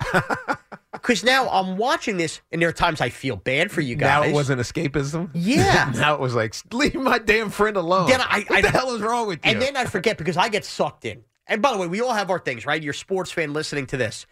There was also a moment at some point in that season where I don't remember the argument. Where I'm sitting there analyzing. I do everyone. I'm like, I think Tracy's wrong there. I'm like, wait a minute. No. I know Tiki. Tracy can never be wrong there. And I hated it. I don't want, my fun mixed with that. I don't want you guys on the show. So I'm happy you're not on the show anymore. Well, my bad. I'm sorry. I know. This is coming from a wrestling fan. I am so fascinated with reality TV because I could be sucked into it thinking it is quote unquote real. Yeah. But I am so enamored with how they go about it because it's obviously real to a degree, but they stage things. Alcohol is always present. Real issues. but it's all accelerated. So if we had a WFAN reality show, like if we recreated Vanderpump or Housewives, so let's say me and Sean are bickering about something, they would just put me and Sean in a room and then say, remember, you guys hate each other or whatever. Here's some vodka, drink it straight. And then I would be the producer saying, remember he said to you, Loogie, remember he said this about you. So gassing him up. Go get him. Gotcha. And so they're not exactly telling you what to say, but they know how to pick and choose. So they're pushing a button. So it's real stuff. It's real stuff, but it's like a year of real stuff. So it's like he said this on March, he said this in October, he said this in November, he did this in February. And by the way, go get him now. And I'm sure they know through casting the right personalities that are easy to take. It's like mice that take the bait. Yes. Well, it's also like what we do here. I mean, you get on the air is for a reason, right? I mean, I thought the only thing sometimes real is the Botox, basically, in these shows. The challenging thing for Tracy, because it wasn't really me. I was just kind of eye candy. Very nice. And Tracy wasn't. To her substance. Well done, Tiki. To her substance. She's just too nice. She was. She's just too nice. But you need like one. If you look at every single reality show, there's like, one nice person. You have a Snooki, but then you have like a Vinny. You need like a normal, and I love Nicole, but like you need like the wilder person on the show and a calmer person. Yeah, by the way, she's with Nicole right now. Your wife is with at the cheer competition down in Dallas. I'm leaving this evening. I'll be joining them. They get to do that. I get to hang out with Lou Gower and stare at a 20-inch TV. I would be down for WFAN Survivor. Not Vanderpumpers, but WFAN Survivor. That would be interesting. Well, you just gave Spike a great idea. Thankfully, he's on his way to Philly. Right. By the way, before we tie up this segment here, because it has to do with the offensive line situation, this is for both of you out there. Can we read into the fact that there have been because we've talked about the offensive line for years with the Giants, so got to fix the offensive line. There have been several offensive linemen that have left the Giants and have played better. Feliciano just had a really good year. Flowers, went to the Super Bowl. Flowers got moved. Yeah. So in fairness, he got moved to guard in Miami. And by the way, Flowers, everybody mentions that. Flowers was really good for like a 7-game stretch with either Miami or Washington. I forgot which team it was.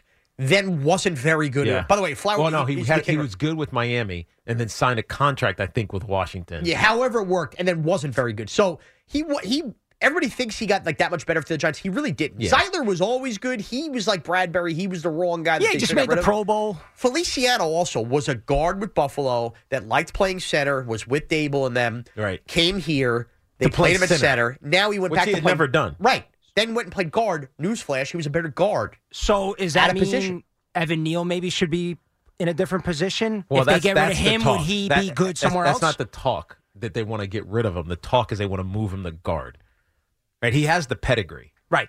He just has not been productive at right tackle. Right. So you talk about fixing the offensive line, and look, Neal stinks and so far. But maybe if they move him, they may be able to find something here, and maybe they have the offensive line. They just don't have the guys in the right places. Sneaky, when we're talking about injuries, big theme in the show, Tyree Phillips basically, whatever he tore at the end of the year, he's not going to be ready. And if he was a free agent, I would have had no problem with Tyree Phillips being a serviceable starting right tackle. Yeah. The team was so much better with him. By the way, the other side of this is offensive line coach. I like Bobby Johnson. He's a good guy. They weren't coached well.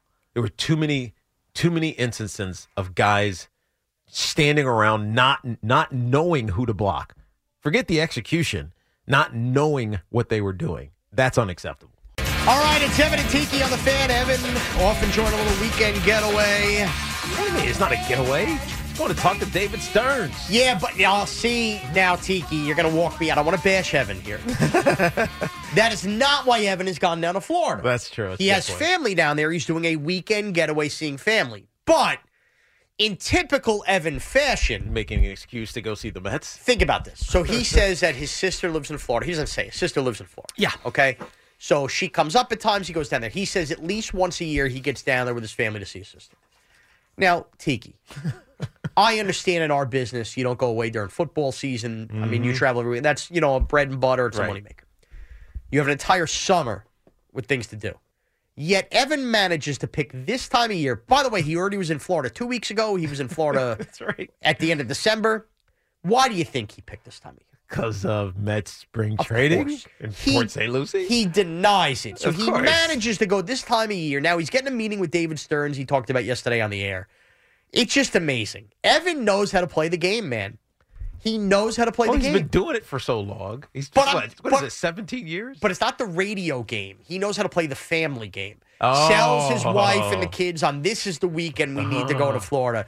Now somehow is meeting at Port St. Lucie with the Mets. He knew the Mets were down there. Why do you think he's not going? And he blames the heat. Give me a break. It's not 107 degrees out in June. Let's go see Tia Roberts. I don't think her last name is Roberts. Oh, let's score games and go shad.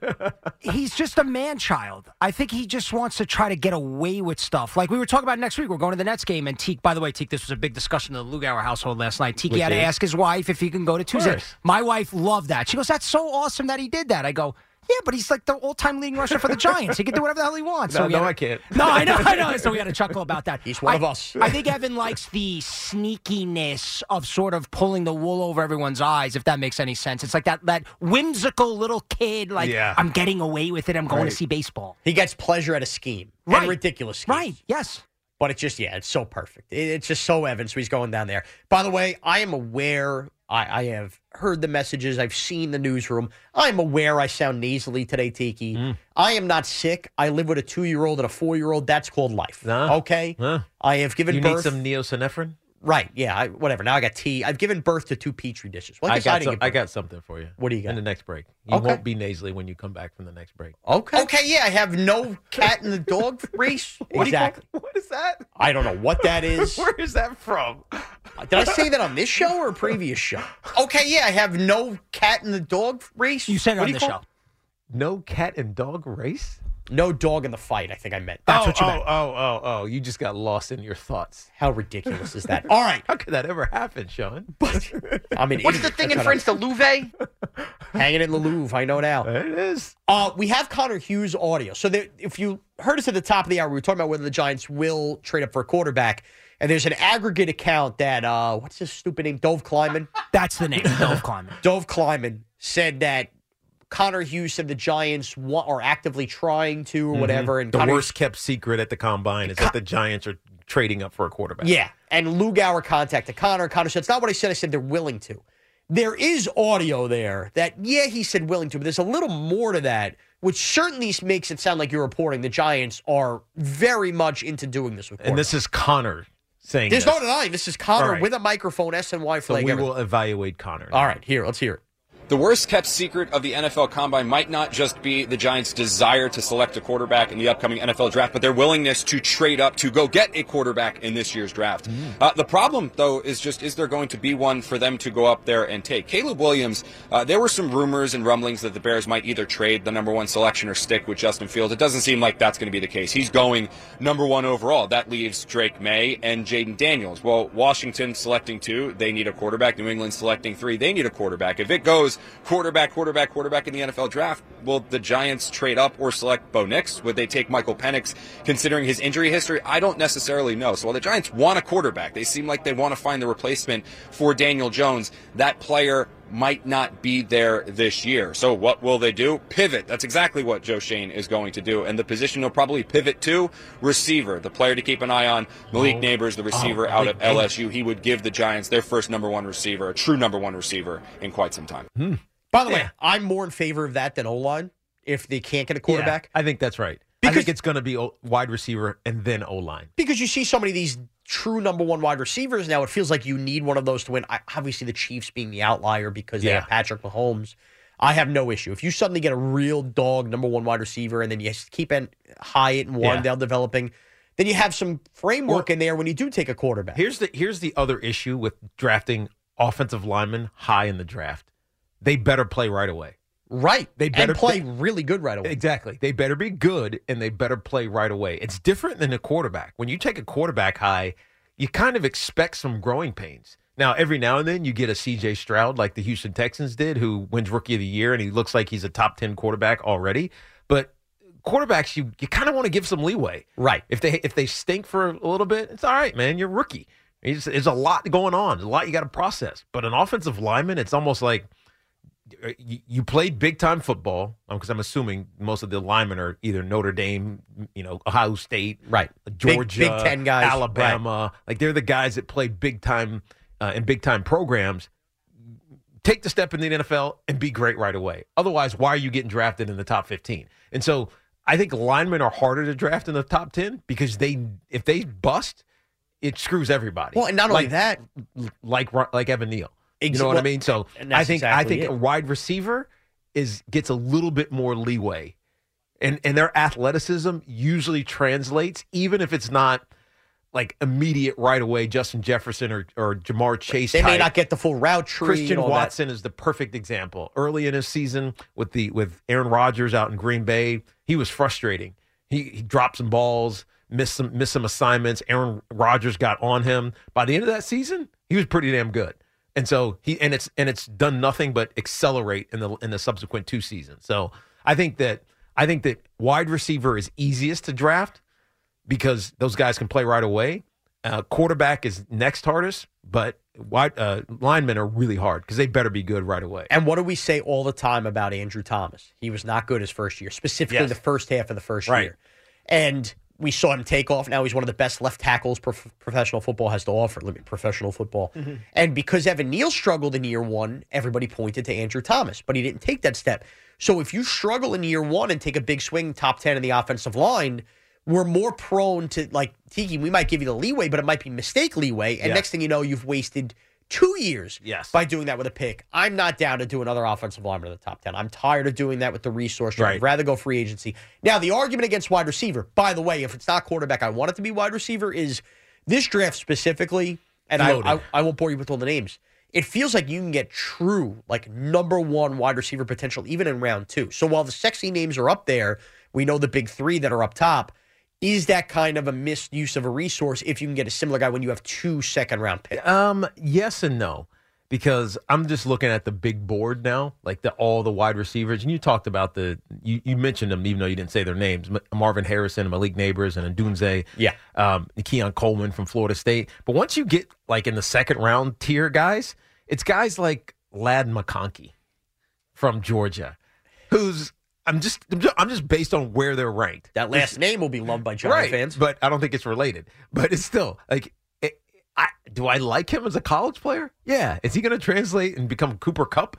I'm just a white guy to white guy comparison. I shouldn't do that. Look at you, I'm just saying it. But is he going to translate into that guy? I don't know. Right? Xavier Worthy from Texas? I don't think so. And so you're right. Those top 3 wide receivers probably are the top 3 players in the draft. Exactly. That's exactly right. Because of the best athletes, Marvin Harrison is probably he's got the pedigree, meaning genetics. He's got the college pedigree as well, playing at Ohio State, big-time football. And he's a super athlete. Got all the intangibles that you would want. So to me, if you're going to take a wide receiver, yeah, you could sit and take one in the second or third round and get one of these steals potentially. But give me the guy that, especially because it's an area of need that the Giants have desired for so long. I mean, it's been forever. And when was the last big, great wide receiver? Beckham. Big. Beckham's not big. I'm talking about go win 50-50 balls. Go run down the field. Well, that they drafted? Or just had. Plaxico. Right. So think about that. Hakeem Nicks. Oh, Hakeem Nicks is right. Hakeem Nicks. And they did draft him in the first round. Right. So Hakeem Nicks, think about it. That's the last time. It's been a while. You're right. And by the way, again, I don't want everybody screaming in their car if you're pro quarterback. What the Giants can't do, there's a threading of the needle here. It's not being scared. If you don't believe in said quarterback, if the top 2 or 3 are off the board, you don't force something because that's a quicker way to get you fired if you don't believe in the guy. But if you're kicking a can down the road and hoping that whatever, maybe next year Quinn Ewers blows up and you trade up, something like that, if you can, have everything in place and then take off like the Steelers did year 1 with Ben Roethlisberger because the team was built the right way. If the Giants do that at wide receiver, to me, if it's not quarterback, they can't afford to have a top 6 pick and it not be used, in my opinion, on the best player. And the best player probably is a wide receiver. Would be a wide receiver based on all of that. Now, the other thing besides wide receiver, you mentioned this very briefly, is Brock Bowers, the tight end out of Georgia, who's like the idea of a tight end scares me to death. Right. But he's a legit player. Part of the reason I was down on that is you just traded for Darren Waller. If you did not hear this, it was reported, Ryan Dunleavy, New York Post, Darren Waller, I guess, had told the Giants he was considering retirement. And he has had a second change of thought, and that's why he is not going to be a cap casualty. He's not going to be cut. But it feels like he has one foot out the door to retirement. Now, Tiki, I ask you, as somebody who had made up their mind to retire, can you truly be all in if you were that close to retirement? Yes, absolutely. Okay, so that's not a word. Now, it was different for me because I was here. Right? This was my forever team. It wasn't like I was coming in somewhere else. I had to prove it. I knew what it took. I knew the organization. I knew the staff. But, I mean, I almost retired after 2005. I think I've told you this story. Maybe I haven't, at least not on this show. In 2005, that was the year of our owners, both Wellington and Bob Tisch. They both were sick. We knew that they would likely pass away that season. And Tom Coughlin said it from the very first meeting in training camp. We are the team of record for Wellington Mara and Bob Tisch. Now, this is unusual, but I was very close with both of them.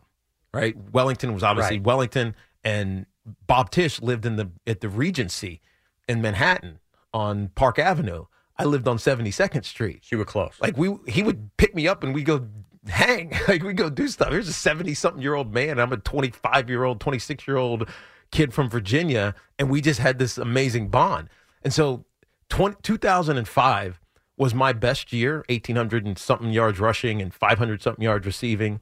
For a reason, because I took that seriously. And when they both passed away, and then we lose in the playoffs. Remember, we had the playoffs, the home game, wild card against Carolina. Like I don't want to say I was depressed, but it was one of the worst moments of my career. And I was like, I don't want to do this anymore. Like I almost retired that off. Like, okay, like, so it wasn't like that. your thought in the season. It was right after the season. And so the next year, I said, I'll give it one more season. And so I played one more year in 2006. And I had a pretty good year in 2006. Went to the playoffs, and even though we were only 8-8, we went to the playoffs and ended my career against the Eagles. But you can have great seasons, but it's gotta like mean something. And the challenge with Darren Waller is I don't know what it means for him to give it to the Giants. Well, that's what I was going to say, because he's not a lifetime Giant. This is his third team. Now, this was his father's team, so maybe there is some importance there. However, I don't want to do a 1 + 1 = 2. He very clearly got involved in this offseason with his rap career, which good for him. Like, whether you think it's good rap, bad rap. And you're in New York, take advantage. Take advantage. I did it. That's why I'm sitting here. My worry is he didn't get his positive reaction to the rap career as he wanted, and he wants to spend another year building up his reputation here in New York. Like, is he just using the Giants? Now, by the way, you could use a team and they could use you back if you end up being awesome. Then it's good for the team. If he's great, then who cares? I agree. If he's Darren Waller that's healthy, that we saw 3 seasons ago, that was one of the best tight ends in football, and you could use him wherever you wanted, line up at X, line up at tight end. But that's what it's got to be. If it's not that. But if he comes and maybe he's not worry pushing, about his motivation, right? Maybe he's not pushing through injuries or anything. I just worry about his motive. If he's just here, basically, let me keep making the money, paying for my studio time. That just worries me a little bit. Yeah, motivation, focus. Now, look, if they draft a number 1 wide receiver, Jalen Hyatt takes that next step, and Waller's more of your 3rd or 4th option, Saquon's back, that's fine. But if he's like their number 1 option and his focus and motivation is not there, they're going to have another bad offense. So you're bringing this up as a potential drafting of Brock Bowers. Well, I would just say this. I'm not pounding the table for Brock Bowers at 6. There's clearly a million different ways the Giants could go. I now no longer am fully anti the idea of a tight end of that caliber, knowing that I've basically been told by Darren Waller this probably is it. Yeah, here's the thing, though. I'm not going. No offense to Jet fans, I'm not going to be a Jet fan that closes my eyes and pretends that Aaron Rodgers wasn't half retired, and I think I'm going to have 4 more years of him. Right, but here's the thing: Brock Bowers is probably Travis Kelce, George Kittle. He's probably that guy. But okay. But what were the beauty of Travis Kelce, George Kittle? They weren't first-round picks, and the value you got of them. True. You know what I mean? Now, again, the caliber of player represents a first-round player. But doesn't the creation of that prototype, Travis Kelce, George Kittle, and some of the others that came before them, but those are the ones that are Gronk, current, Gronk, etc. Doesn't the prototype, the creation of that prototype, make him now a first-round option? Right? Okay. Because if he is... Look, I know you've seen him play in college because we did national shows. Yeah. So we've seen a lot of college football. He's unbelievable. He's the best player on that team. Yes, Tiki, but here's what worries me. We've talked about the evolution of tight ends forever. We had that draft a few years ago. By the way, the Giants dipped their toes, drafted Evan Ingram. I thought O.J. Howard was going to be that coming out of Alabama. And my fear about the Giants at 6 is you can't miss. By the way, Evan Ingram is that in Jacksonville. I'm just saying. Okay, fine. I'm just saying. But that was the Njoku, Evan Ingram, O.J. Howard ended up not becoming. Yeah. You know, it's. He went to the wrong place. Put it this way. If you whiff on quarter, and no matter what we've learned is if you whiff on your first round pick, there's a really good chance it sets your organization back in some way, shape, or form. If you already have a really good quarterback in place, an awesome elite quarterback, it absolves some of the whiffing on the first round picks. Think about Green Bay. I mean, they whiffed on their first round pick. Right. Even though he's turning out to be good now, but for the all intents and purposes, for 3 seasons, he didn't do anything. Right. Like the idea of Flowers, Eli Apple, even Evan Ingram, like all those picks have hurt the Giants. I live with, if you whiff on a quarterback, you took your shot. If you whiff and spent that pick on a tight end, that to me is like, whew. Right. That's why he's got to be outside the top 10. Yeah. That's why he's got to be like 15. I think that's where he's projected. Right. And then you feel better about taking him. Right. All right. Joe in Chatham, New Jersey. Joe, what's up? What's up, Joe? Listen, great breakdown today, as always, guys. I have to say this prior thing you were saying, I hate to take Evan's side on anything, but, most of us set up our work trips, and then we slip off and do all kinds of family and personal things. But here, Evan, actually setting up a personal trip in order to go work. Now, I know we said, well, Evan's work is his play. Right. But, everyone is actually delivering value to WFAN readers by listeners by telling us what a great brother he is and how much he loves his sister. He will deliver value if he actually delivers on the. Well, I mean, if he makes the man from Milwaukee, I implored him not to call David Stearns that to his face. You can't. You just cannot, because he'll get it. He'll know what you're talking about, and it won't go across well. But if he is to deliver David Stearns as a quote unquote friend to WFAN, a friend to Evan and Tiki, then the trip is worth it. It is absolutely worth it. I agree. 100%. And by the way, he should be doing that and all of that, but it's just the ironic part of it is David Stearns is about to spend, 5-6 months here in Queens, short, 10 miles from our studio. Mm-hmm. Evan goes to 800 Met games a year.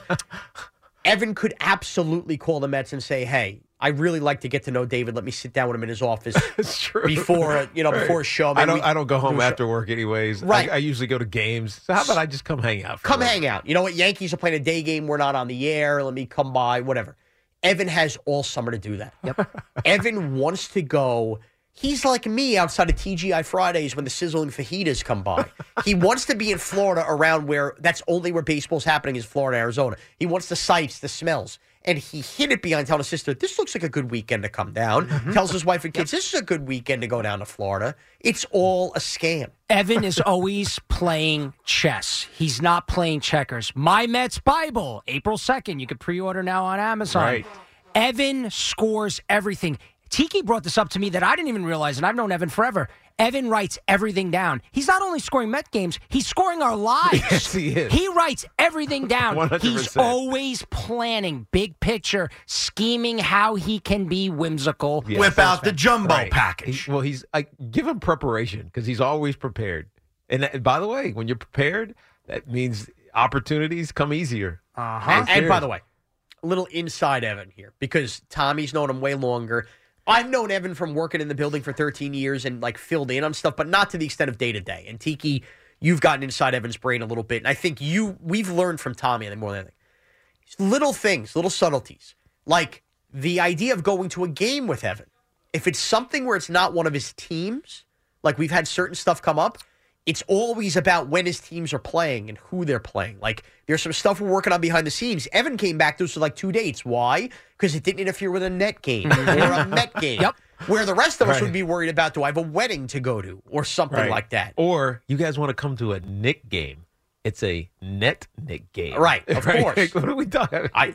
And by the way, bless his heart, there is no better scheme artist on planet Earth than Evan Roberts. No doubt. All right. Ira in the Bronx. Ira, what's going on? What's up, Ira? How you doing? We're good. I just want to let you know, since we're on this topic, Evan's going to spray paint his beard, and who's going to see it?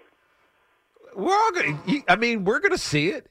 So that he doesn't care about that, right? Well, you have SNY up there, Ira, in the Bronx. Yes, but that's only 2 hours that somebody on TV is going to see him.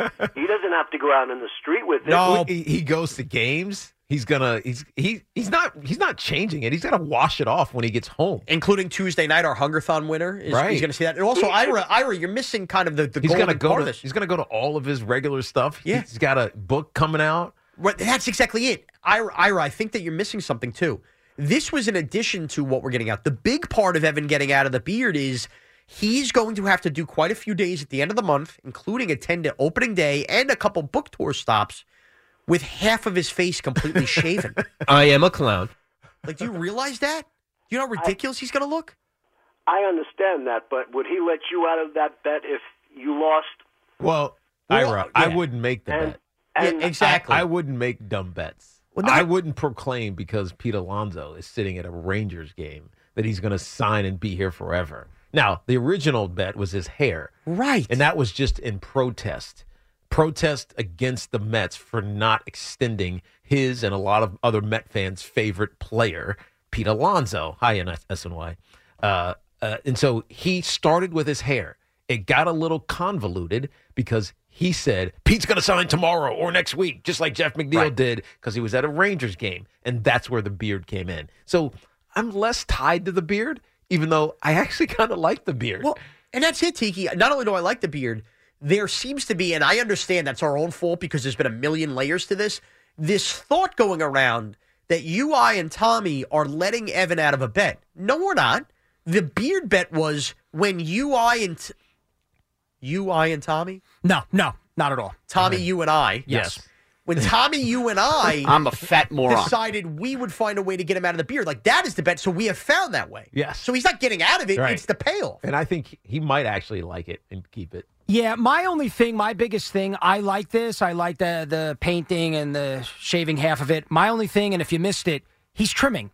And I accused him of it. He's he trimming his that. lips, dude. I know, but come that on, wasn't part of that. Okay, come on. We got to be. He has a wife, and they sleep in the same room, even though I think his kids still sleep in his bed. They sleep head to toe. He might as well have a Either studio way, apartment. he kisses his wife. The last thing a wife wants is like scraggly, like all over her lips, second. like kissing a walrus. Oh, the honey, you're so sexy. How many strippers has James Harden kissed with that beard? Don't give me a break. James Harden trims around the lips. Yes. No. If you have a beard, you have to trim around the lips. Definitely. You have to. We said no trimming around the lips. All right, he hold on, broke stop, that and stop. lied. Rosie, do you trim around the lips? I do, and as the only one with a real beard here, You have a proper beard. Loogie has that whatever crap. A little he's got, 5 o'clock shadow. 5 o'clock shadow. Sean's got the whatever goatee-ish. Salt, pepper, right? whatever my wife wants. What is that called? Chin strap, whatever you got. I don't even know what it's called. You got the proper beard. Yes. You shave around the lips. Yeah. You have well, to. I'll trim around the lips. Yeah. That's what I mean. You trim around the lips. Absolutely. Trimming around the lips is the neck. necessary if you have a beard. Rosie loves trimming around the lips. Dino in South Plainfield. Dino, what's up? What's up, Dino? Hey, what's up, guys? How We're you good. doing? We're good. So as someone that has a beard for 20 years, I do trim around the lips. So I Thank you. doing that, but Thank you. guys, forget about painting, man. Forget about painting. He has to shave half the head and on the opposite side, half the beard. Oh, now that is... and then paint it blue for opening day for the Met game. Oh, the God. bald side blue. Oh, wow. Now that's What really do you think, extreme. man? I almost wonder if that becomes too distracting. Right. I mean, that's wow. I mean, that's very distracting. By the way, did we sit on this? Wait, we can't shave the head. I know, because you can't ask a guy to go half bald. No, but we also, the head is still tied to Pete. Right. The head can't be touched. The head can't be touched. The head is Pete. The beard is like the addendum bet. Right. The beard is what we're tinkering with here. Yes. And by the way, I think when he goes to half, I think we should stop coloring at that point, too. I agree. Yeah. Just half red, the normal color. Because then it becomes distracting. I want to see the normal, what a beard looks like on half a face. Yeah, I suggested, because I know the head thing, Mrs. Roberts, I don't think would be pleased with that. I suggested waxing half his body. Yes. The whole deal, the Brazilian, the whole thing. That way we could get the pound of flesh. We could do a digital thing and it'd be funny. And that way people that are like, oh, you're letting him out of it. I think once they see that and the pain and suffering that everyone goes through, they'll be happy. Yeah, because he's hairy. That will be painful. Very hairy. Right. Hairy like an animal. Kelly Clarkson! Sonny in Malvern. Sonny, what's up? What up, Sonny? Hey, guys, I tuned in today because Evan is off, and all you guys are talking about for the last 20 minutes is Evan Roberts. He has a way of doing that. We love our partner. I know, but give it a break today, guys. Please. That scorekeeping dweeb. No, Evan, I like Evan. He's great. Anyway, Man. guys, let's talk back about the Giants. Listen, Tiki, you know me. I'm a big-time Giants fan. big time fan of yours, of course, obviously. I read up a lot on the Giants, and I find it very hard to believe that the Giants are going to move up for a quarterback. And for number one reason is that they're not going to give up draft picks to move up, number one. Number two, Why? they have so many holes to fill. Yep. Number three, I think Daniel, and Tiki will agree with me on this because I know you're kind of a Daniel Jones fan. I think Daniel Jones, with all said and done, they have a good offensive line. They get a wide receiver, which I think they desperately need. I think Daniel Jones could have a very good year. And going forward, you say, okay, what about 2 years from now or next year? Guess what? Every year is different. They can get a quarterback in free agency. All right, Sonny, Sonny, hold on. Is so different. Right. Sonny, now Tiki's going to be definitely more pro you, but I just want to run a couple things by you. At this time last year, when looking ahead to next year's draft, like if you were playing the game of the combine, you were doing this, everybody thought Caleb Williams and Drake May 12 months ago would be the top quarterbacks here. Yeah. That did not change. Now, Jaden Daniels definitely made a big jump. That did not change. You mentioned building up the offensive line. Again, I want to root for Daniel Jones. I want him to be there. That's all good and plenty. Daniel Jones hurts his neck again and has 3 neck injuries in 5 years. Then what? Tommy DeVito. You know what I mean? Can't, like you can't. And you keep saying. No, I think what Sonny's saying, and I kind of agree with him, and this is why I'm okay with Daniel Jones. And if things go to pot again, then you really make the decision. But let's say you hate next year's draft class because it's Quinn Ewers and Shedeur Sanders. And I think that's basically it. Yeah, you got to see some of the names on some of these other guys are. I mean, I guess you can hype them up, but they're not. It's Shedeur Sanders and Quinn Ewers from Texas. So, but as we've seen, seemingly every year, there are going to be free agent quarterbacks or quarterbacks that want out of the situations that they're in. Quality, good quarterbacks. Okay. And so if Daniel Jones gets hurt again, there's a draft option, and then there's also free agency or quarterback acquisition via other means that happens every year in the NFL. So I think there are solutions to this, and I don't think the Giants are quite ready to quit on Daniel Jones yet. And I know that ownership isn't. Okay, so you know ownership isn't, and that's fine, and I respect ownership's position. If they're not ready to quit on Daniel Jones yet, they put a situation where that contract is more get-outable after year 2 than it would be after year 3. Which is after next year. Which is after next year. This, off of the neck injury and everything, and seeing the deepness of this quarterback class, to me, when you rattle off any way, shape, or form the possibilities that Daniel Jones is always healthy from this point forward, Daniel Jones is healthy and takes that step forward to a top 10 quarterback. Yeah, I think if he's healthy, he does. Okay, but I'm saying, if you rattle off all of these different possibilities for the Giants quarterback position. There's a lot of lists. There's a lot to that list. To me, as much as everybody wants to minimize, you don't know on the quarterbacks in the draft. In reality, I think the best opportunity for the Giants to be a successful franchise over the next decade is finding one of, in my opinion, the big 3 quarterbacks in this draft. If you also want Joe Schoen and Brian Dable to be here long term, because I think, like Sonny just brought up, look at all the holes they have to fill. You can't trade draft picks. Sure, they have a lot of holes. Right. You spend all those time trying to fill all those holes, and then you whiff on a couple of those picks, and then you still don't take a quarterback. You're not going to be here. Yeah, and that's what I'm scared of more than anything. Well, it's not the quarterback. I'm scared of Dable and Schoen not being here long term. And again, ultimately, whatever the word is. Continuity is so important. I'm tired of the constant changing of the guard and the coaching staff and the circumstances. And Dave's feels like a good one. He does. I know they struggled last year, but given all of the excuses, and we started the show with the Knicks and the injuries, given all the excuses that are out there injury-wise, winning 6 games is, it's a victory.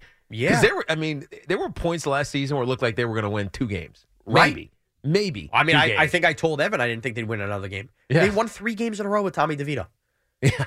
They had me saying, I think Tommy DeVito's the answer. Right. Yeah. Man, I was embarrassing. By the way, wouldn't that be funny after all of this? If after next year they did roll back the Bulls and it got to Tommy DeVito again and he rattled a few more wins and we realized, you know what, he is the answer. I know. Wouldn't that be the sweet irony? Because, by the way, he's cooking the Malik Neighbors. When you look at Tommy, on the field with his number, he looks little. But he's not. He's a big kid. I'm glad you said that because when I was at the Stadium Series and we kind of laughed that he was the one with the mic, you saw him standing next to all these guys. Right. Like he didn't look diminutive next to Quinn and Williams. I think it was his number. The number 15? Yeah, it just made him look small for whatever reason. Really? See, I think single digits make you look small. No, I don't know why. Not like Actually, that's not It true. just made him look short. But Tommy DeVito is a big kid, man. I'm a fat moron. No, he's not a fat moron. He's a big kid. No, I'm a fat moron. You are. You're right, because when I wear a single-digit number, like my Daniel Jones 8 jersey, I look fatter. Yeah. Because it's only Yeah, a you see one number on you that. see all of the fabric. So would somebody in good shape wearing 2 numbers make them look small? Yes, because especially it's the 5. Like the 5 is such a big, wide number. He looks smaller than he actually is. I mean, he's like 6'2", 6'3", like 220. Like if you guys played with the new number rules, if Brandon Jacobs wore the number 5, he'd probably look like a fat ass as a running back, even though he was muscular and huge. Yeah. The 27 broadened it out. Or the number would be Yeah, because the 7 is a wide number. Think about it. Like it's a cross and down diagonally. Whereas 21 was perfect for me because it's kind of small. 2 is a tight, curved number, but 1 is simple. This sounds like the most ridiculous conversation, but I promise there is definitely some truth there. I think me and Tiki are in lockstep on this. Yeah. It's like Jaden Daniels at LSU. We're watching him now on the NFL Network or whatever this is. Number 5 was like perfect for him. It's insane. All right, we come back more on the draft and what the Giants should do here as we're looking at the combine. Plus, is Saquon Barkley's legacy being a selling point in keeping him? A lot of Knicks to start the show. We've done plenty of Giants. By the way, Tiki, I got to admit right now, I'm scared. I'm very scared. Why are you scared? So this is very localized. It's becoming a big story on Long Island. I don't even know if you guys are aware of this, but there is a park by me where I live called Southard's Park. Okay. And yesterday morning, a high school kid walking to Babylon High School discovered, hanging right there in a tree on the walk to the high school, a severed arm. What? Yep. An actual severed arm. The story grows from there, Tiki. An actual severed arm. And by the way, a picture has made the rounds, and it is as gross as you can imagine. What? Later on in the day, late yesterday, they found a severed leg. What are you talking about? And now, today, I'm getting texts right now that they have found a head. An actual human head. Bro. So somebody was dismembered and hung around. Not just somebody. News 12 is now reporting on Long Island. It's body parts from both a male and a female. So there are body parts from 2 different people being found. And I'm telling this park is 3 miles from my house. And obviously they can identify who it is if they found a head, well, right? This is very disgusting, but the arm, I guess because of the head, the arm had the fingertips cut off where the fingerprints would be. Oh, jeez. This is horrible. But I'm like, that's too close to home. Wow. Well, that's terrifying. So it's a major Long Island story right now. And I boarded the train today. The helicopters hovering. They're going through the park. You know what? When I was driving in, there were helicopters. Dude, there's a lot going on. They were far away. I couldn't tell where they were. But out on the island, bad scene. Wow. So, by the way, obviously, whoever has passed, condolences. Condolences, but it is. You don't want that. Could you imagine being a high school kid walking by and seeing that? No. What was the age of the? I don't know. Somebody in high school. It was a high school age kid? Oh, that the body was? The high school age kid found the arm. Oh, I got it. That was the first to find a piece of, and then they sent everybody through this park. No, thank you. And it's like a dog. You walk your dog around the pond, and Mom, it's like we're moving. Yeah. No, not a good situation. So I'm a little freaked out right now. I don't blame you. Yeah. Weird scene going on Long Island. What's your family? They fine? My family? Yeah. Yeah, I mean, everybody's fine. No, I mean, like, emotionally fine. Yeah, I think everybody's emotionally fine. I mean, what ends up happening in this sick world we live in is everybody takes to the internet and tries to be their own true detective. You know what I mean? So rather than think about this logically, like, this is really disturbing, right? I think you have everybody on these, like, Facebook pages, these mom and dad, who, well, maybe it's this, maybe it's that. They suddenly become like these true crime people, which is the sad entity we live in. Right. By the way. That's scary as hell, though. Scary as hell. That just led me down another thing. You recommended a bunch of shows to me before we get to these calls. Yeah. I watched this show. They called him Mostly Harmless. Did you see this documentary? No. It was about a hiker who, I guess, like starved to death and they couldn't identify him. And internet sleuths ended up finding out his identity. Man, there are some sad people. Some sad moms in Florida trying to find people. Internet's a weird place. That's what I'll tell you. You think? Luke Howard looks all confused. Because I'm reading the story here. Rosie pulled it up, and it's crazy. About the Long Island? Yeah, it's in the Daily Mail. We're reading it. They're now starting to call him like the Babylon Butcher. Like, it's a really scary thing. I mean, it's multiple people. So yes. I only just found out. Wow. Yeah, so according to the Daily Beast, which I'm reading on, police searched the park, found a severed head and leg among the remains of a man and a woman. The man's remains were on the east side of the park. The woman's remains on the west side of the park. Wow. It's crazy. Crazy. So a lot of scary stuff happening out on the island. Tom in Glen Rock. Tom, you're on the fan. What's going on? Sorry for that lead in, Tom. Yeah, jeez. Back to the Giants. Yeah. Thanks, guys. I appreciate that. The Giants, everyone says they have no talent. They have Okereke, they have Dex and Thomas. That's it. Dayball and Shane, 2 years of drafting. They haven't gotten any above-market folks in the draft. There's guys with upside, but nobody who's, he hasn't shown a skill in the draft at all. He said day one that they weren't going to do restructures. We get restructures. We're seventh highest in dead money, middling cap space. Point I'm trying to make, you draft a quarterback now, you end up next year with a new regime and a quarterback that didn't draft. Yeah. There's a high probability of that. Well, I think that's why they're not going to draft a quarterback. It doesn't make sense. If you're going to, the question is, are they on the hot seat? Right. And by the way, shouldn't that be like an open conversation? And you would know better than me, between a general manager, coach, and the owner, like going into a draft. 100%. Like that's 100%. best for the organization. Because if the owner is having any doubts that, let's say, Daves and Shane in this case are the guys going forward, you can't let them draft a quarterback now, because the only reason you would do it is to save your job. Right. So that's why I think there is certainty. That's why, like, this lobbying that I felt like Joe Shane was doing at the end of the regular season. Hey, give us one more year. We still need one more year, not just their third season, but the fourth season as well. So give me 2 more years. Don't make me lame duck. Was had. Because if they're actually talking about drafting a quarterback, which I don't know if this is smoke and mirrors, who knows at this point? Everybody lies to everybody at this That's absolutely juncture, right? But if that is actually something that they're thinking about, then they have to have some assurance that this is longer than just a year. So are they on the hot seat? To me, they're not. Right? And honestly, I don't think they deserve to be. I agree with you, and I hope that's the case. But look, if you're Joe Shane and Brian Daboll, oftentimes in the NFL, I think it's most of the time, you're also defined inevitably by who's the franchise quarterback that you've selected with this team, whether it's through free agency or drafting. Yes, that is true, and they haven't done it. They haven't done it, but some would argue they did by paying Daniel Jones. But again, I would argue they did it with kind of like a fake deal where they can get out after 2 years. Right. If they elect, let's just say they had the opportunity to trade up, and they said, we have a lot of other holes, we're not. They pass on it. Daniel Jones, like we said, either gets hurt or doesn't take the next step forward. He ends up ultimately being gun shy and all of that. You know what? Then they have another bad year, and then they're not in any position anyway to take maybe the one quarterback that's available next year, and you don't get the big free agent quarterback because that doesn't exist next. Like, you can't predict things down the line that they definitely will be there. All you could do is what's in front of you, and what's in front of them right now is a quarterback deep draft. They're picking at the top. If you do like guys, and there is an opportunity to trade up, I don't know how you pass on that with the hopes and ifs and buts. To me, I think everybody just keeps focusing on what could go wrong if they trade up for a quarterback this year, and not what could go wrong if they don't. Yes, and I think that's the challenge of it. Now, I have to I take a little exception about they haven't drafted well.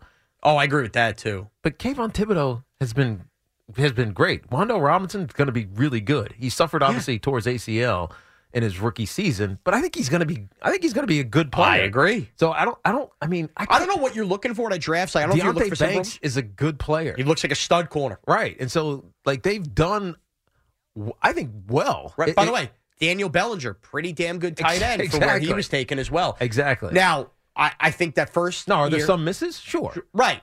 And by the way, they may have screwed up Josh Azudu as a third rounder because he shouldn't have been a swing tackle last year. Right. They might, they should have no business throwing him out there. Where Evan Neal's the big one. I think everybody looks at Evan Neal and goes, that's why they stink at drafting. But in reality, a lot of what they're building up, this foundation and this core, probably have Kayvon Thibodeau and Deonte Banks look like two guys who could be stud defenders on this team for a long time. Robinson's going to be a Wan'Dale contributor. Robinson is a playmaker. Hyatt, even at worst, is a number 3 playmaker on a team.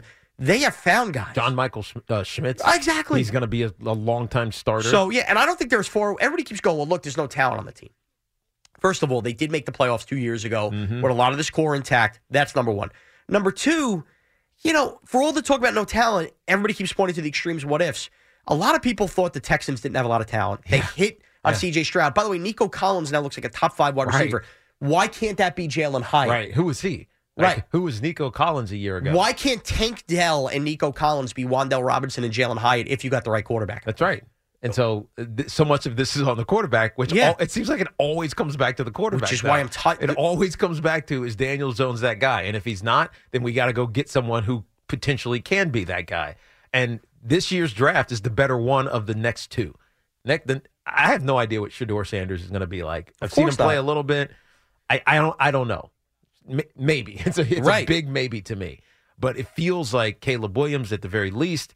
And even though Drake May is getting a lot of heat as of late because of so much of their game is off schedule in North Carolina. But Jaden Daniels is an athlete, right? Yeah.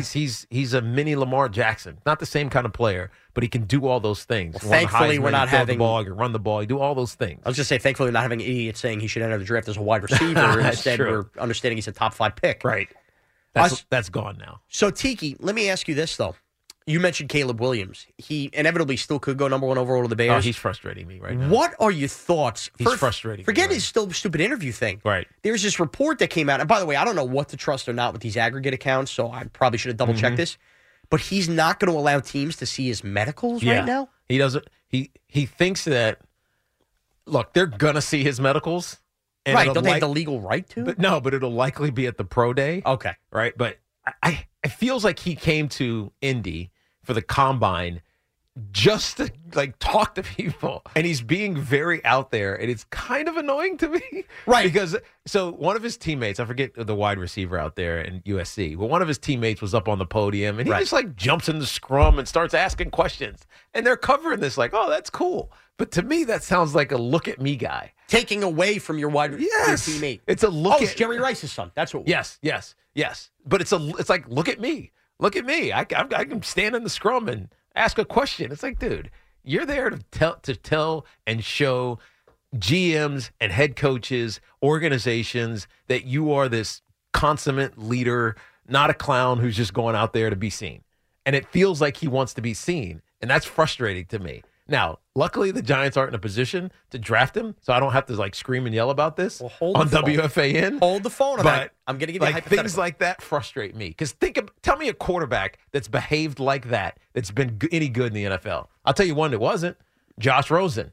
It's exactly how he was. I have an answer to every question. I know everything to say. Johnny Manziel is another perfect example. I know the answer. I know exactly what to say. Look at me. You like me because I'm fun. I'm good. I hang out with you.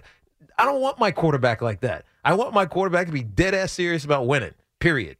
All right. So there's been a lot not to like about Caleb Williams, while everybody assumes, and Mike Florio is basically acting like the guy's agent right now on Twitter, pumping him up. There's been a lot of guys in the NFL who fall for various reasons, okay? Eli Apple, by the way, was one of those guys because, he had mom issues. He was too tight to mom. But that was a report. People forget that was a report. And basically ended up being true. Zach Wilson. Okay. He didn't fall, though. He didn't fall. Here's my fear.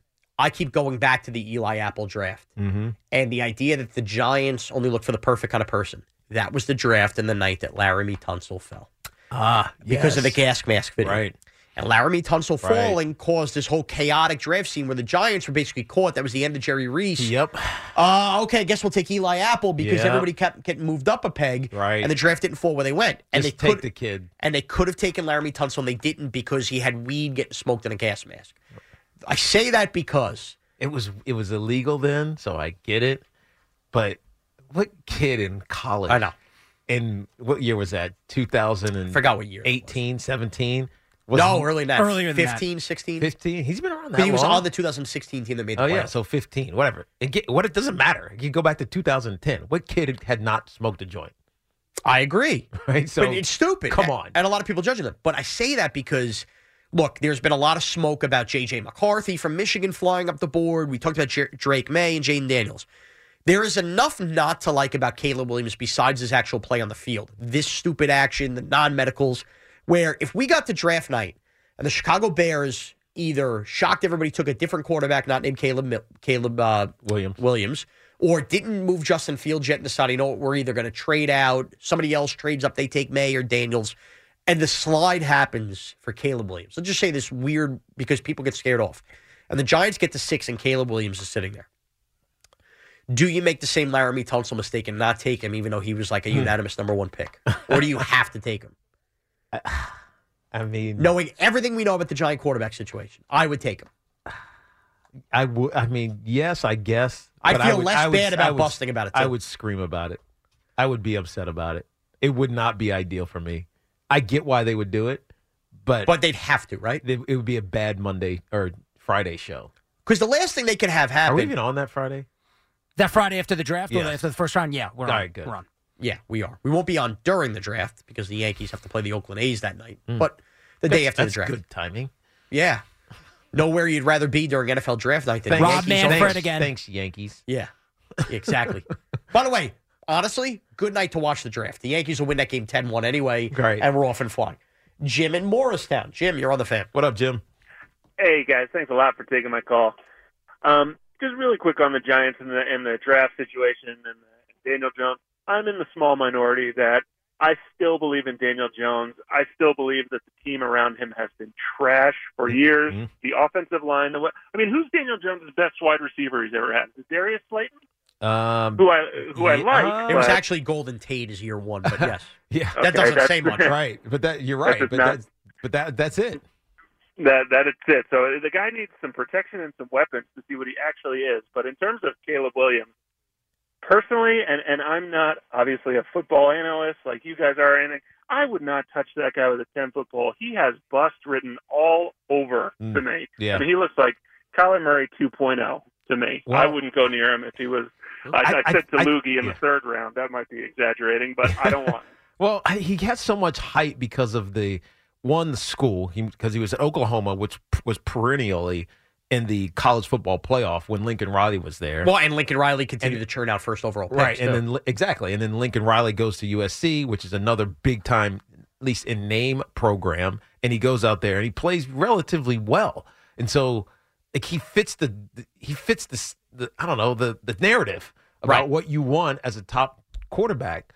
But I don't know. It's some little things annoy me. Now it could be nothing, but I hate those warning signs. And if I'm taking a guy number 1 overall, or in this case for the Giants, number 6, I don't want any warning signs.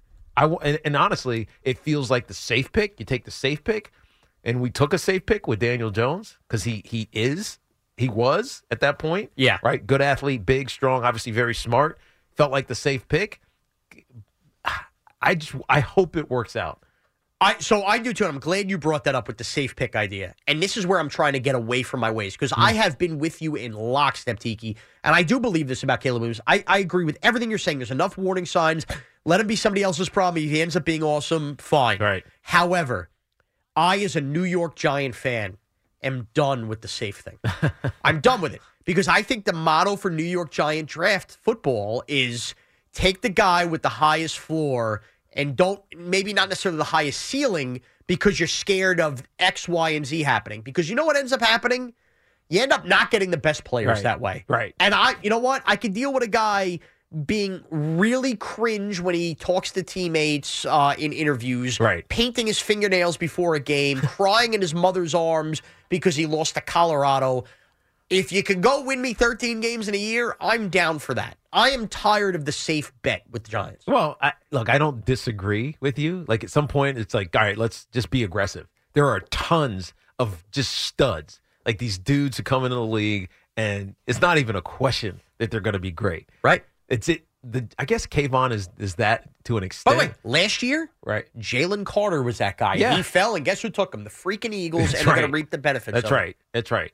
And so, like, the Giants have been reluctant to do that, because I think the Giants have finally, and I actually love this, have started drafting character guys again. Right. Right. It matters. It means something to them. It was always the talking point, always the narrative around my era, the late 90s, early 2000s era of drafting with the New York Giants. Like, character mattered, right? Because it just kind of guaranteed that you weren't going to be a problem child off the field or in the locker room that would cause a disruption.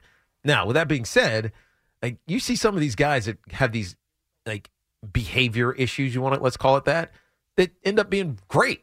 Right? By the way, another guy fine, like that? They're fine in the NFL. They're fine in the locker room. Teams love them. Why? Because they're ballers. Another guy like that, you got to find a baller. The Giants might have been scared of was Micah Parsons. He Yeah. had those rumors about whatever was Right. going on at Penn State. Well, he didn't play, right? It wasn't only that. There was COVID season. He sat out, right? Was that it? I can't remember what was going on. So it wasn't just that, and you could look this up. We never found out exactly what happened, but there was like bad hazing stuff at Penn State that Micah Parsons was supposedly at the center of, that teams were scared off by. Right. Because we passed on Micah Parsons. Exactly. And guess who doesn't pass on troubled people? The Dallas Cowboys. And they've now reaped the benefit of it. So I'm not telling you that's what you should have your idea. My point is, if there's warning signs about guys, I get it. But if they could play and they're at an enormous position like quarterback, I'm tired of taking the safe route. So as a Giants fan myself, I would love to have Caleb Williams. Now, I'm a bigger Caleb Williams fan than a lot of people are. I just think he's the best player in the draft. So, and if you have a chance to get that at that position, I would do it. Well, let's ask somebody who is a USC fan. Charlie, Oyster Bay. What's up, Charlie? Hey, guys. Thank you for taking the call. I'm on the Long Island Expressway, so I'm quite angry.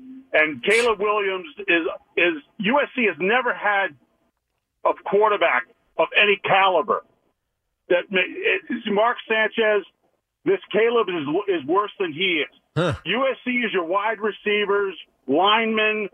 Carson Palmer was pretty good. Anybody, but I've got to hang up and I'll listen to you. But I'm on the expressway. I know. Bye-bye. Sean was just talking about that earlier. Appreciate your call, Charlie. Good luck with the traffic out there. I don't know if it's related to what. Sean was talking about. That's a typical LIE Friday, right? But it could just be typical LIE Friday. Right. There have been a couple. Carson Palmer was very, very good. Yeah, if he doesn't get that knee injury in Cincinnati, 100%. He could have been a freaking Hall of Fame. Look what he did with Arizona. And then he goes to Arizona, and he's fantastic. Again, part of that's coaching because Bruce Arians was out there with him, and things worked well with the same mentality, right? No risk it, no biscuit type thing. Matt Leinart was good in college, but it didn't translate. So, I mean, Mark Sanchez, I just think he didn't play enough in college, so he came in the league, and he was good when it was running the football heavy, and he could play action pass, all that stuff, but he never was great. Sam Darnold was very good at USC. Obviously, we don't know yet here in the pros, but probably not going to be good. I don't buy this. I've heard this argument forever when comparing past colleges. Whoa, forget it. Ohio State quarterback Stroud just broke it. That was exactly what I was getting ready to say. Well, yeah. And by the way, we heard this for a long time with LSU quarterbacks, Jamarcus Russell, then Joe Burrow. But I think it's less the school. So we have to stop labeling the school because the schools have changed coaches. It's the system.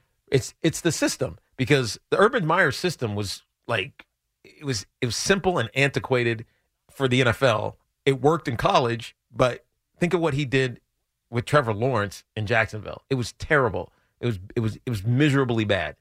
But Ryan Day comes to Ohio State. It's more of a pro-style offense.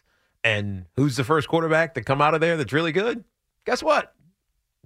Yeah. Right? And people knocked him last year before the draft, too. I know. C.J. Stroud. Right. Remember that. You're right. But it's what you do in college and how does it translate. I think more of what C.J. Stroud did at Ohio State translates now than what Ohio State quarterbacks in previous years had to deal with. And the same thing is with USC because Lincoln Riley wasn't the coach there until a couple of years ago. So it's changing. You can't use the school narrative because they have new coaches who are doing different things, better things. So to tie in something we did yesterday into today. Yesterday, Evan brought up realignment in baseball, Yankees, Mets, same division, and Tiki brought up the business side of that at Sports Talk Radio. If Caleb Williams is the Giants starting quarterback and Tommy DeVito is the backup, I'm here for it. I could finally buy that house on Long Island. That is tailor-made sports talk radio business. You have Caleb Williams, the top prospect, cries all the time, and there's Tommy DeVito, who didn't get his chance as the backup quarterback. I think DeVito might be the answer. Bingo. That is perfect. Perfect. So I'm here for it because I think Caleb Williams could play, and I'm here for it from the business. By the way, all that conversation we had yesterday where Evan was radical realignment. Go listen to his Rico Bronya. Just go listen. Oh, no. Just go on. Did he pivot? 4 divisions, 8 teams each. So he'd be okay with it? Yes. Whoa. Yes. That's getting called on Monday. Are you? And was that taped before yesterday? I do not know. I do not know. Well, it had to have been because we went right to the airport. Yeah. This is the Rico Brogna podcast. He laid out this like he said he didn't like it, but he laid out the plan, and it's actually really interesting. So if I had to predict, you said he was going 8 team divisions, like 4. or 4 8-team divisions. That'll be his argument. He'll say, well, it's okay if it's 8 teams in a division. It's only 4. It can't be 4-team divisions with the Yankees and Mets. So I just talked to Pete Hoffman, the producer of the Rico Bronya. Yeah. This was recorded last year. Last year? Last year, he told me. And so why was he so against it when we talked about it yesterday? Exactly. He changed his mind in a year? Was he also timing-wise unaware that this was dropping the same time we were doing this? I can't speak to that. Hoff's like half asleep out there, so I'll ask him again. But maybe he works very hard. He's doing the overnight. But he told me it was recorded last year. Wow. And maybe Evan said, hey, we just discussed this, put it out. But he flip-flops, so why the hell would Evan want that out there? Because he loves politics. So, by the way, I know it is an election year. Evan works really hard on the Rico. Right. The fact that he's got to putting run stuff to in the the center can on election year. A year ago? I mean, you got to run to the edges on election years. Yeah. So. Jeez. All right. So good for Tiki listening to that. And we now have something to call Evan out on. Tony in Deer Park. Tony, what's up? What's up, Tony? What's up, fellas? All right. If I'm GM of any team, the first thing I look for is a guy that doesn't go in the stands and cries in his mother's arms. I could see the headlines now. The big blue baby. Oh, God. Yeah. The big blue bonnet. Yeah. What I see when I see him on TV now, and all the things that you're hearing now, he's asking for, what he's doing. All I see now is a bonnet on him. Yeah. And well, you know what it's sounding like, Tony? And I don't want to throw the baby bonnet on a thing, but it's sounding like he's high maintenance. Yeah. I don't want that. But New York, that ain't gonna last. Now, Tony, Ain't gonna work. let me just ask you about this. High maintenance. Are you a Tommy DeVito guy? Tommy's not high maintenance. What are you talking about? But here's No, what and I'm saying. Italian, but he's not good or he's not ready. All right. All right. I think it's more the latter. I think he's not ready. It's not that he's high maintenance. I think he can be good. Tommy DeVito's not high maintenance. That's not what I was going to say. Talking about? If he wants to call my mama's boy, the guy gets his bed made and everything else. I'd much rather you be crying because you're upset you lost. No, look, he came out of college. He barely had a job, right? And so I'm not faulting it for him. How many 22, 4-year-olds are sleeping in their mom and dad's house right now? By the Because way, it's hard to find a job. A lot. And now you're doing it. Now you're going into one of the hardest professions to find a job, quarterback in the NFL, and you didn't play in a marquee program. You were at Syracuse in Illinois. Dude, of course he's going to live in his mom's basement. I want to make this clear. Or his childhood room or whatever it is. If I'm not stressing this, that's on me. I'm fine with that Tommy DeVito did. I found the whole thing funny. What I'm not fine with is bashing Caleb Williams for crying in his mom's arms as a Giant fan if you didn't have a problem with DeVito. Yeah, but it's it's all the other stuff on top. That's what Tony True, was but talking that's about. what he brought up. I know, but And by the way, if he brings that up because in New York, it's going to be the headline. Yeah, but don't worry about that. Like, go win games. I know. It's a one-day story, but still. And by the way, him crying. Jet fans will be making fun of us for, like, months. Good. They're Jet fans. I'm just telling you, months. I mean, they got plenty to make fun of. Look in a mirror. You know what I mean? And by the way, your mother making you a baked ziti is not the same thing as crying in her arms at 22, 23. Right. Now, Tiki, I don't know how you feel about crying. I'm a crier. I like a good weep in a mirror. Okay? And if you're crying after a football game, it tells me you cared that much about winning. It's not like he cried, you know what I mean? Like he cares about winning. Right. I remember I had on-the-field passes 2011 wild card game Giants-Falcons, the only playoff game ever at MetLife Stadium. Pre-game, I'm watching Brandon Jacobs and Bradshaw have like a catch. And there's some song playing, and Ahmad Bradshaw is so welled up with emotion, he starts full-on bawling, crying. Is that right? I was with my buddy Kyle. Wow. We looked at each other and went, is this a good thing or a bad thing? Is he ready? Is he ready? Bradshaw ends up being a star in that postseason. He wins the second ring. And I walked This was before the game? Before the 2011 wild card game. Eyes gushed up with tears. Like he was so emotionally ready. And I said to myself after, I go, I'm never going to criticize a player for crying again. Right. He cried before the game. Wow. Good for him. There you go. I like Ahmad a lot. He's I a good love him. dude. Scott and Hamilton. Scott, what's up? What's going on, guys? We're good, man. Hey, Sean and Tiki show kind of sounds a nice little ring to it. Got some Giants in here, right? That's what you like. Oh, yeah, that's what I'm talking about, Tiki. And Sean basically everything I wanted to say. Sean said it before when he was talking about all the Giants draft picks. Yeah. And even with Neil, he's not playing in his natural position. I think that definitely has something to do with his lack of play. Right. Or that his struggles going on. Right. He's a left tackle. So it's different. Yeah, I mean, he did play right tackle for a year in Bama, though. Yeah. He did both. He could, but college football is different. Thomas is there. Thomas is so there's nothing that can be done on that. But Shane has not done a bad job with his draft picks at all. I don't think he has either. I actually think he's done well with his draft picks. I think he's done pretty well in free agency, too. Yeah, I mean, first of all, Bobby Okereke. They called him Okereke before. It's Okereke. Yeah. Yeah, I mean, that might have been one of the best top 5 free agent signings for any team last year. I 100% agree because he became an immediate leader. And the year before, they did nothing but Glowinski on a very low cost. Right. And what am I going to kill him for that? That's all they had the money to move with. Exactly. They're bargain basement shopping. And they traded for Waller last year. Right. I don't know where they've gone wrong. The Tyrod Taylor signing, I thought that was a good one. Even if he, was compromised health-wise, last season. He's loved in the locker room. They love him in the locker room. Right. Like, he's the perfect guy to have as your Which is why your other quarterback. Shane seemed to be open to him coming back now. That's exactly right. Now, does he want to? Somebody else going to value him more? We'll see. Maybe. You can't. And I could see him being frustrated. You can't overpay him. Right. Right. But now, Tyrod Taylor, that's the bigger issue. Is he going to be frustrated by, potentially being passed over again? And that's a real concern if I'm Tyrod Taylor. And it's interesting you say that because earlier in the week when Joe Shane spoke, he did say that signing another quarterback like a Tyrod Taylor would not prohibit them from also drafting one, which makes sense because you have to plug that quarterback hole no matter what, and if the chips don't fall your way in the draft. However, if you're Tyrod Taylor, knowing you just went through what you went through with DeVito played over you after you got hurt, do you want to be in a situation where now they've drafted a quarterback, the guy they played over you last year is still there, and Daniel Jones? Right. That may not be appealing to It's just Tyrod not Taylor. ideal for him. His path towards playing, even as a backup, is clouded. Because in that spot, in theory, DeVito goes to the practice squad if he doesn't go clean. Yes. And you have to carry 3 quarterbacks. Yes. Which, by the way, if they draft a quarterback, don't be shocked. They're going to carry 3 quarterbacks this year. It's going to be one less roster spot. All right, Tom and Ronnie in Tom's River. What's up, Ronnie? What's up, boys? How's everyone doing today? We're good, Ronnie. What's up? So I'm actually going against the grain with you guys and not drafting a quarterback.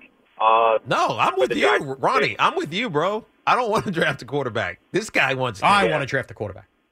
Yeah, so I just think that where the Giants are, they have so many holes everywhere. They can just get the best available player. If you look at the last couple drafts, the teams who just draft the best available player make an impact instantly. Right.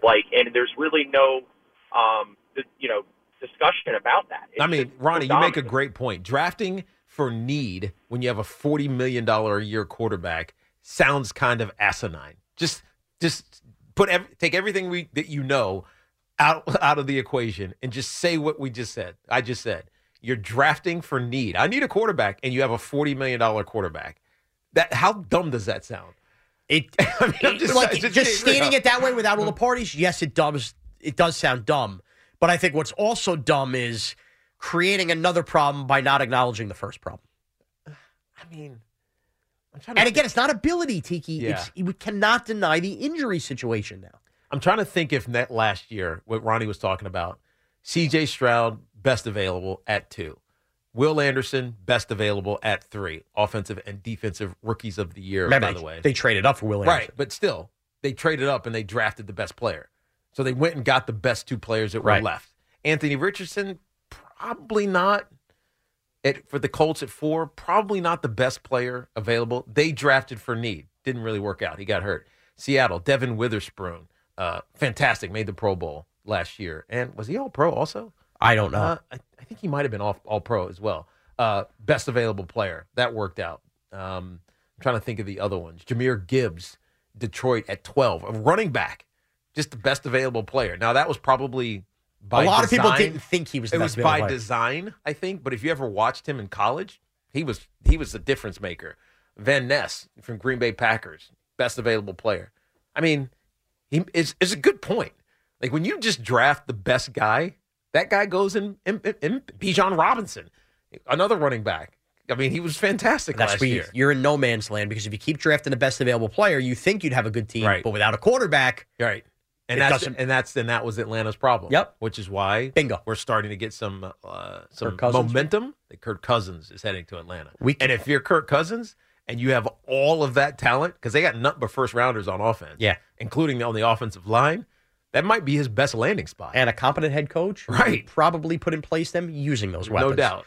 We can discuss more of that, plus go down a little rabbit hole with Tiki on ridiculous things said at the Combine. Cinco de Five-O with Evan and Tiki on The Fan. All right, Tiki. today is March 1st, and Cinco de Five-O is brought to you by Helix Wireless, connecting everything everywhere, and by Wendy's. Try the new Pretzel Baconator today. Stop, hold on, pause, time out. Call a 30 here real quick. You had a Cinco de Five-O yesterday. We had a question based off your Cinco de Five-O yesterday because it was the top 5 things that happened on Leap Day, which was February 29th. Your number 5 was Ja Rule. And number 5 is being birthed. But the question that came off of that was, does he celebrate his birthday on non-Leap Day years on the 28th or on March 1st? So I reached out to Ja. He didn't get back to me in time for us to do it on the show. Right. But he did once I got home. You know what he said? What'd he say? Both. Now, that's a baller move. By the way, you know what? That probably is the right answer. That is the absolute right answer. Yeah, if I'm getting screwed out of my actual birthday every year, I'm going to use both days. No doubt. And do that. It's a 2-day birthday.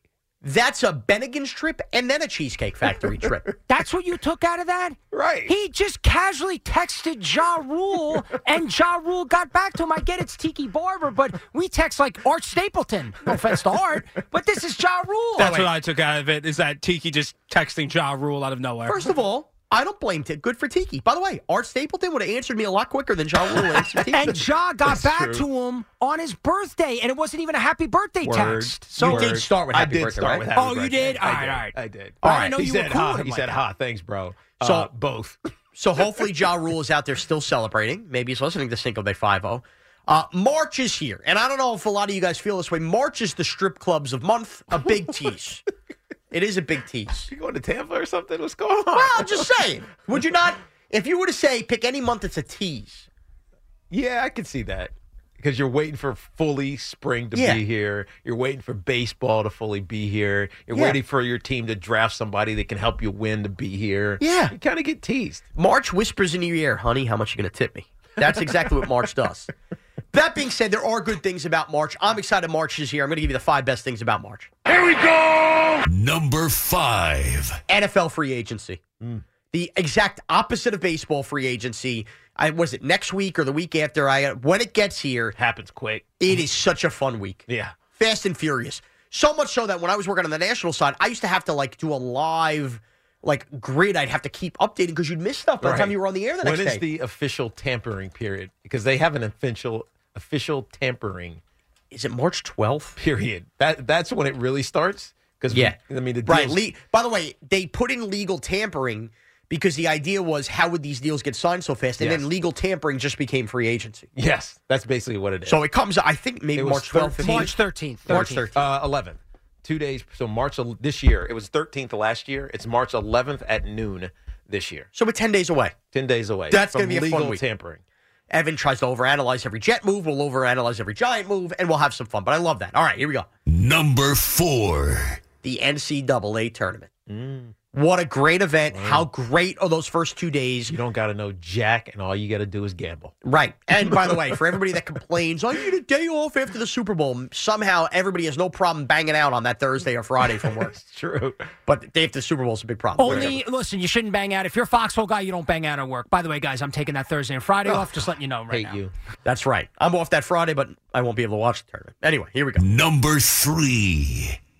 Evan's going to be so angry this isn't number 1, but it's baseball arrives at the end of the month. Now, I'm going to be full disclosure with you. I love baseball. I love the Yankees. I am a baseball is way too long kind of guy. I say this to Loogie. There's no other sport where I inevitably am always more into the first 2 weeks than I am the last 2 weeks. That's so true. Is that true, right? That's so true. I don't think I watched a pitch of the World Series, first time ever, a pitch of the World Series. I know I did not. It didn't interest me, but the first 2 weeks, Reds, Phillies, gear me up. I cared to find out who won the World Series. I did not watch a second of it. By the way, in Evan's fantasy league, not his fantasy league, but you and I got to get on our team. By the way, yeah. But in Evan's radical restructuring, he shortened the season too.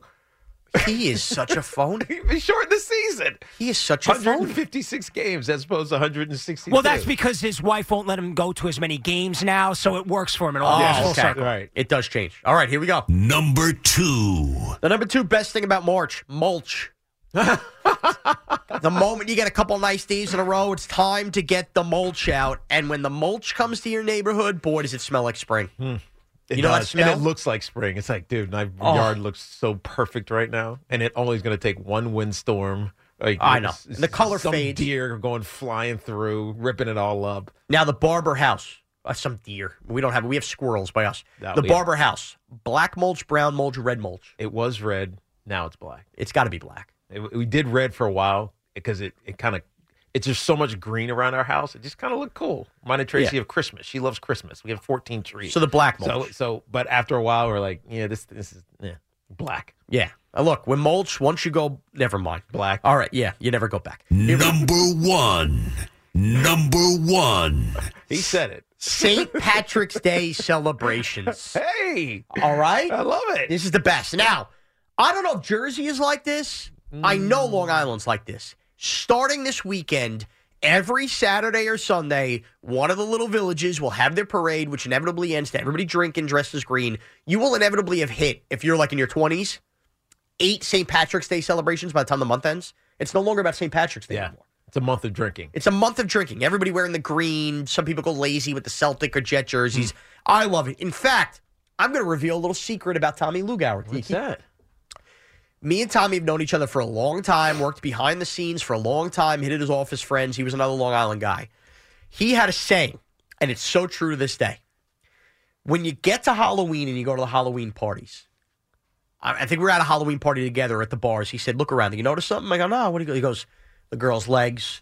All the girls are dressed, to impress. I said, yeah, what about? He goes, get a good long look. This is the last time you get a look at any of this until St. Patrick's Day. You won't see a kneecap for 4 months. They're going to be bundled up. It's true. It is true. You see it driving in the city, too. So if you're young, everybody's bundled up. Yep. And then all of a sudden, St. Patty's Day happens. And It's dude, a little bit warm outside. It's like, okay. And by the way, 40 on St. Patrick's Day is the equivalent of 80 in July. And Tommy's right. If you're a single guy or gal, the moment you start seeing skin out in public again is St. Patrick's Day. The beads, the innuendos on the shirts, I love it. You're right. And by the way, Hoboken does one of those St. Patrick's Days before the actual holiday. Yeah. All right. And that's Cinco de Five today and every day at 5 p.m. No Luca, no problem. What's the drink on St. Patty's Day? I go green beer. Green beer? People do the JMO shots, the Guinness. I'm not a Guinness guy. Rosie, what do you do? Beer is fine. I don't need the coloring though. Right. That's awkward. Why not? Because it's stupid. It's dumb. So, admittedly, I am 25% Irish, but I'm still going with like a Corona or a White Claw. I know, but it's what I None like. of you fools drink Guinness? I don't like the taste. Straight Guinness. It's a light beer, by the way. It just looks dark. Guinness. I think that's what Irish people freaks me do. out when drinking Guinness. Yeah, it does. It doesn't taste heavy, but it looks heavy. Yes. And I don't like playing mental tricks. And it's while I'm better drinking. out of the tap, even though. Everybody swears it's also better in Ireland. It absolutely is. Okay. It absolutely is. I mean, I drink my coffee in There's the a morning. It looks factory. like coffee. They have a factory. You go on tours. It's awesome. I mean, I would go. Have you ever been to the Cheesecake Factory? Another great factory. My favorite factory, as a matter of fact. I thought you were like, wait, was this in some country? No, it's everywhere. Mark in South Switzerland? Cali. What's up, Mark? Mark, what's up? Hey guys, it's Sean. You got to keep me on for a few seconds more. Go ahead. I'll start out with this first. Sean, when you did your Cinco de Five back in a while, you guys were searching for Whitney Houston's songs and Dionne Warwick. For Dionne Warwick, it was "Walk On By." Oh, that's right. That's right. Okay. Right. Super Because he hit. had never heard of it. That's Yeah. right. Right. And for Whitney, it was "The Greatest Love of All," originally by George Benson. Right, right. And "You Give Good Love to Me," her first hit. Yep, that's right. Now, as far as the Giants concerned, the Giants, I would go receiver and go with either Penix or Nix. The reason why I'm saying that Later? because Later. they're bad weather quarterbacks, just like because they're in the Great North. The 3 top quarterbacks, they're all Southern quarterbacks. Now, for By the way, strength- Bo Nix originally Sean, played at Sean, Auburn and never wins on the road. So he's not exactly just a bad weather quarterback. Yeah. All right, Sean, here it goes. I hope the NFL lets Bad Tiki do NFL games in the Super Bowl. I don't think the NFL's anywhere close to allowing that to happen. They'd have to censor the whole thing, Mark. Now, Bad Tiki's, we found out, is pressed for money, so we know Yeah, we do that's the true. job. Yeah, But Bad- why do you want to hear that, Mark? Why I want him to? Because one thing I noticed about Bad Tiki, he's straight to the point. Yep. And he doesn't miss. Good point. That's He a is. great point, Mark. Appreciate you, bro. And no sponsor apparently bailed after Bad Tiki gave them all a shout out yesterday. So also very, I don't very know. good. I'm not doing any reads today, so maybe they Oh, did. good point. Good point. Maybe Bad Tiki. That's a good 844 Bad Tiki. He's unbelievable. By the way, my wife believed that AI Rod was really Alex Rodriguez. AI Rod sounded exactly like Alex. Like I came over, she's like, "You sure they just didn't get A Rod to tape something?" I'm Nope. like, "No, Nope." And he made, Bad Tiki made AIs out of everybody. Yeah, I know. That was the the funniest one. That I don't know how you've gotten used to it. That was so freaky hearing me like that. Brian in Florham Park. Brian, what's up? Hey, what's up, guys? Thanks for taking the call. What's up, neighbor? Yeah, what's up, neighbor? How you doing? I'm good. Listen, I'm calling to agree with you, man. All right, let's hear it. 2 points. All right. And first one was, and listen, I'm not a caller. I'm always a listener. I listen to you guys every day. Great show, right? Appreciate you, dude. I just listening over the last week. I was like, all right, I've got to call in, especially listening today. And also, Evan, I just, he was. It's nice that he was not in today. 'Cause we get Giants talk. That's why. Well, listen, I get it. Like, everybody there is like big fans, right? And it's emotional and this and that. But like, let's take a step back for a second, right? Like, and this probably better than anyone, Tiki. Like we don't know what the Giants need. We don't know what's going on with Daniel Jones. Like you said, they paid him $40 million for a reason, right? Like, they think he's a good quarterback, and he is, and he proved that the year before. He just has nobody to block for him. He's got no one to take care of him, and he got beat up last year. He got destroyed. It's the beat up Destroyed. does not even close, Brian. I watched all 30 of his sacks like a couple weeks ago. I felt bad. I mean, I was like cringing watching him, knowing he's going to get hit, and it's like, ugh. And by the way, it wasn't a matter of not having people play without linemen. If you consider Evan Neal not an NFL tackle, guy deserves to play guard, he played the first 5 weeks before his injury with 0 NFL tackle play. Josh Azudu and Evan Neal. Right. Bad miss. This is what it is. It's bad miss. Like, Sometimes Evan Neal that coming out of happens. Bama should be like upper echelon. No doubt. Right? Bad miss, right? But anyway, you gotta look at that and say, okay, all right, so whatever. Say they make the decision, like, we want to move on, right? And we want to, which I don't think they should. When you guys are talking about Caleb Williams, listen, I watch a lot of college football. I'm an SEC guy. I watched a lot of USC games this year. Dude, he went 7-5 in the Pac-10, which no longer exists. There's right? two teams. Listen, I'm going to give Lukey Two credit. teams. Lukey said, yeah, but his defense was Swiss cheese, absolutely, 100%. But you can't ignore the little things, and I don't want to jump on board with everyone else, but yeah, like him jumping in the crowd, crying to his mom, or him. Listen, he also comes at people too. He played Utah in 2 Pac-12 championships and lost, and painted stuff on his nails, he doesn't.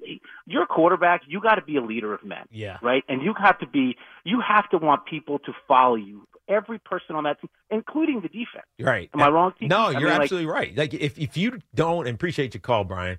I won't see you there till next week because I'm going down to Dallas. But he lives in the same town as me, by the way. Florham Park. Right. So what's that restaurant you always go to? Which one? You say it every time you have a good date night. You go into some restaurant. Oh, we go to a lot of them. Oh, all right. Like, we went the same spot. No. Luco. Luco's right in town. Okay. You talking about the Thirsty Turtle? Oh, the Thirsty Turtle? Right. I'm just trying to figure what you're The one time about. we were in Florham Park, me and Loogie ate at this really fancy spot. You ever heard of Wawa? Wawa. We got a good sandwich Tracy there? Loves the Wawa. Oh, Wawa's right on Route 10? That's Yeah. actually in East Hanover. but- Wherever it was. It was close. Yes, it was Right. East Hanover. Yeah. Right. So she loves that. I forget what I was saying. But the point with quarterbacks, the quarterback has to become the unquestioned leader. And look, could Caleb Williams evolve into that? Sure. But there are some quirks about him that, they're probably fine, but they worry me. The beauty of it is that in reality, he's going to be gone before the Giants ever have to even think about taking him. Unless something like drastic happens, and he's one of those precipitous fall guys. But I hammered that last hour. I know. If he's a precipitous fall guy, it could happen. I'm not just doubting that, and it would put the Giants in a very odd position. By the way, that is a great Loogie hit on it. Man, that Friday the next morning is a great 4 hours of radio. I'll be waving the pom-poms. I'll paint my nails just like Caleb Williams. I'll be so pumped up. Oh, come on. I will. No, you If they get Caleb Williams and he falls I'm in the kicking draft. you out of the studio then. Really? Yeah. That's not nice. No, because I'm going to be anti it. So? Perfect. Have you heard of radio? Anthony in Tom's River. Anthony, you're on the fan. What's up, Ant? How you doing, guys? What's going on, Evan Tiki? All's good. Evan's not here. That's Sean. Oh, Sean, I'm sorry. My bad. I sound just as whiny. So listen, I was listening to you guys about a week ago, and Evan was talking about some craziness about Justin Fields. Yes. Coming to Yes. Trading for Justin Fields. No, I do not want Fields. What has he done for Chicago? Right. He hasn't So proven why it. would you bring somebody that has done nothing to a Giant team that's already struggling offensively and defensively? Yeah. Now look, If Jones goes down, if Fields is your next quarterback, you're going to get worse. right. than Jones. Well, the only thing that I could argue, and again, I'm against this, but the only thing I could argue with Justin Fields is that the skill set is very similar. Okay. Right. With the ability to make every throw. Decision making hasn't been good for Justin Fields until this season. It actually changed a little bit this year under Luke Getsy, the second year, and then they fired Luke at the end of the season. I don't know if that's telling about Justin Fields or what, but he started to locate the ball better. But the athleticism that we saw with Daniel Jones 2 seasons ago when he rushed for 700, that's the same skill set that Justin Fields has. Of course it is. So yeah. in theory, the offense doesn't need to evolve for your. In this case, I think it'd be backup. Whatever. It doesn't need to evolve for the new quarterback. Right.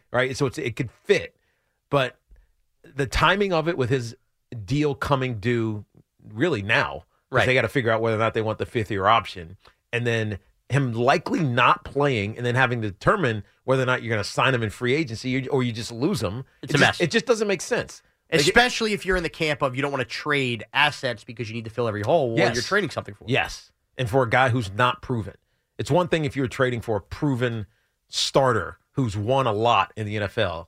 As much as I think Justin Fields can be that, he's not that yet. But, by the way, just a quick aside, the Ravens do that well with Tyler Snoop Huntley behind Lamar Jackson. Yeah. Where the offense doesn't. Yeah. I mean, yes, it's a big drop-off, but it Right. doesn't miss a beat as far as fit goes. But that's almost as important, especially Yeah. with, what was the number this year? 63 or Different quarterbacks? 65? Weren't there 12 rookies that started the game? There were 12 rookies, including ours and Tommy DeVito. DeVito. But I want to say there were 63 was the number I saw. And think about that. That's at least, it's on average one a team. And you can't tell me it's a crazy outlier with the increased schedule. Yeah. You know? Yeah. The Right. backup's now a very important position. Ryan in Fairhaven. Ryan, what's up? Hey, guys, this is Ryan. First time, long time. I just wanted to make my case for the Giants drafting a quarterback. As a Giant fan, I just want to feel excited going into this season. And no offense to Daniel Jones, another season of him, I'm really not all that excited. If we have a Caleb Williams, a Jaden Daniels, a Drake May, in that case, I'm a lot more excited. Yeah, So let me know what you guys think about that. I think, you're not wrong. I know what he's saying. It just feels like just another year. Feels like running it back. Nobody Right, wants to right. hear the term run it back. Run it back, especially after a 6-win season. Right. It's like, we're going to run it back. Not much is going to change. Obviously, you'll get some free agents and you'll get some draft because they have 30-something free agents. So they got holes to fill. It's going to be a third different team, right? So we know that already. Actually, probably half the team is going to be different. Right. So we know that already, but it still feels running it back because the guy up top is still Daniel Jones, and this is now his 6th season. But with that being said, I still don't feel like we know Daniel Jones. I know. But if you don't I know, hate that. And I then hate, don't you know? Yeah, yes, but he's paid. He's already here. He's already got the contract. And, unfortunately for Daniel Jones, his whole career has felt prove it. At the beginning, you're replacing Eli Manning. All right, prove that you deserve to replace Eli Manning. After that, he got hurt. He had to come back. All right, prove that you're healthy and can be that guy. And then you get a new head coach. All right, we're not going to do your 5th-year option. We're not going to sign you up for your 5th-year option. So going into your 4th year, you got to prove it, dude. And he did. He did. He gets paid. Now he gets hurt after getting paid. And it's like, all right, they have an out after this year. Prove it again. It's every single year has been a prove-it year for Daniel Jones. And that's got to be... The fact that he's even survived. Right. I'm just thinking, emotionally, you never feel relaxed. He's never felt, all right, this is my team. Like I got last year would have been the year after he signs the deal, right? But he got, but it hurt, and that's why I'll defend Daniel Jones. So it sets up to another prove it year, and that's what I will defend Daniel Jones with this. If you have the idea that it's run it back if Daniel Jones is the starter next year, is it really though? And I know that everybody suddenly with some all 22 film in a Twitter account thinks they know what they're looking at when they're diagnosing Daniel Jones not taking deep shots or whatever that went That's into because it. he gets to his third step and he's inundated. Right. He doesn't have time to go through the reads. Right. That being said, if Andrew Thomas is fully healthy and they have capable right tackle play, which they eventually got with Tyree Phillips last year, and John Michael Schmitz takes the next step, and Jalen Hyatt takes the next step, Wan'Dale Robinson too, it's not really running it back because you would see internal and external improvements to the roster itself. Yes. So I can't look that way. And by the way, it's not like the Giants went 6-10, 5-11, whatever they ended up going with. 6-10. Well, what happened? Very little wins to a lot of losses. All right, guys. Earlier in the show, we discussed Darren Waller, how he was mulling retirement but decided to come back. This is from the New York Post. Paul Schwartz. Waller told the Post on Friday that he is, quote, still undecided if he's going to continue his playing career. Another quote, I have not made a decision either way, Waller said. So he's still mulling retirement, apparently. According, this is Paul Schwartz of the Post. I mean, luckily Daniel Bellinger's a good player. I know. He probably got underutilized. He did, but he was also used a lot as a fullback. Yeah. Right? He was pseudo fullback. Right, he was like a pseudo fullback. Darren Waller's 31. Like, this will be his year 32 season next year because he turns 32 in September. It feels young for him to retire. A lot of injuries. Unless the injuries are weighing on him. Look, I am not somebody to tell an athlete or anybody when they should or shouldn't retire. However, I would think common courtesy, Tiki. A lot of people had a problem with the way you retired. Hey, by the way, that was a blessing. The Giants knew what they needed. They took Ahmad Bradshaw in the 7th round. Yeah. And by the way, they already had two pretty good running backs. Yeah, right, with Ward and Jacobs. Yeah. I think that if Darren Waller is serious about retirement and he's thinking about and leaning that way, he's got to let them know in the next 10 days. They can't exit free agency, have the cap room gobbled up, and then have to reach for one in the draft. That can't happen. All right, it is 5:30. You know what that is? It's our daily John Sterling call. It's time for John Sterling's home run call of the day. The payoff is hit in the air to deep right center. It is high, it is far, it is gone in the bleachers. He hit a breaking ball a mile and a half. Jason Giambi hits another home run. The Giambino. And the Yankees take a 4-3 lead. Oh, I like that one. The Giambino. The Giambino was great. That piggybacked off Tino was the great Bam Tino for all those years. Man, I miss Jason Giambi. Very rare in this town, too, with the Yankees, to be a guy to not win a championship, to be in between both the 2009 and then the earlier run, but still be very beloved. And oh, by the way, as I look at the A-Rod banner, Giambi, not exactly a clean player, but everybody loves him. Well, because he copped to it. Yes. He admitted it. Yes. That helped him a lot. Right. Plus, he wore like a thong reportedly. The golden thong. Yeah, the cover-up is always worse than the crime. And he didn't sue the team. He didn't sue the team.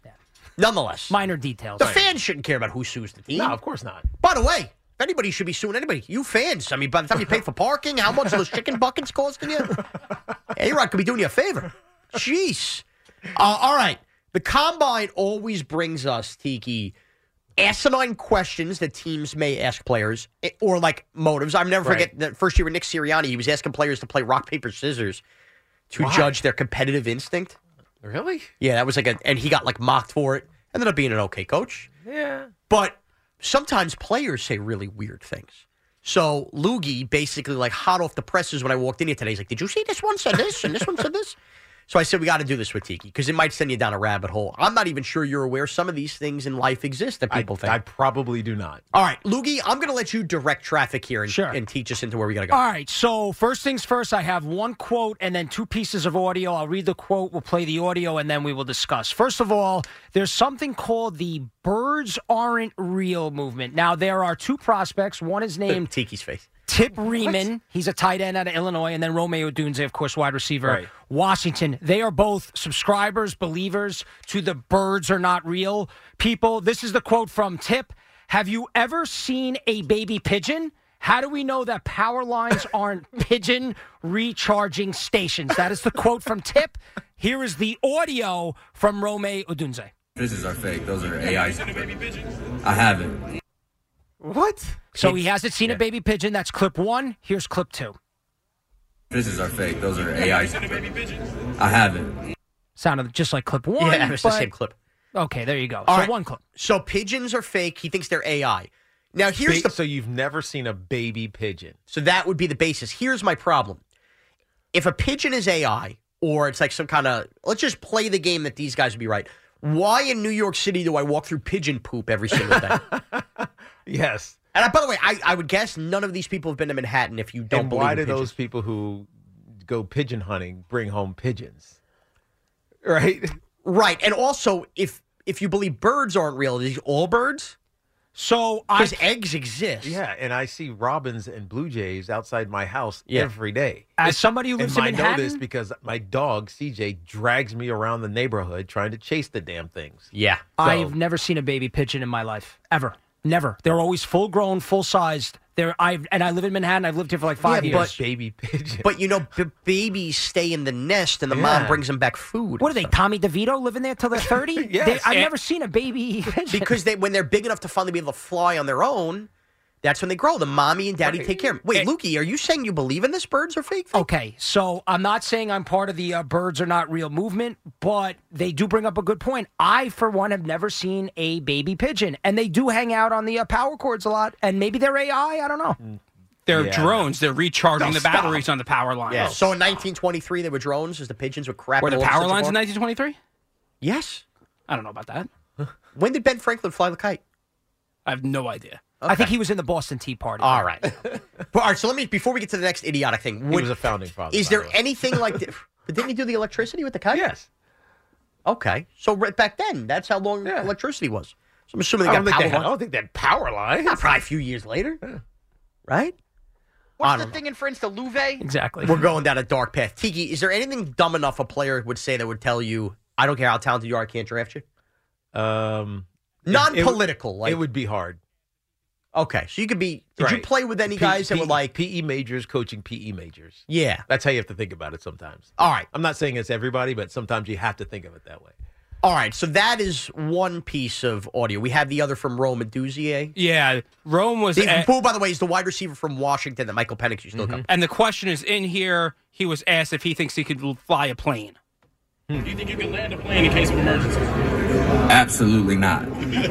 We are going down. All souls have perished. I think that's a good answer. It's a good answer. I don't like how everyone not laughed at it. It's not encouraging. No. Well, hold on.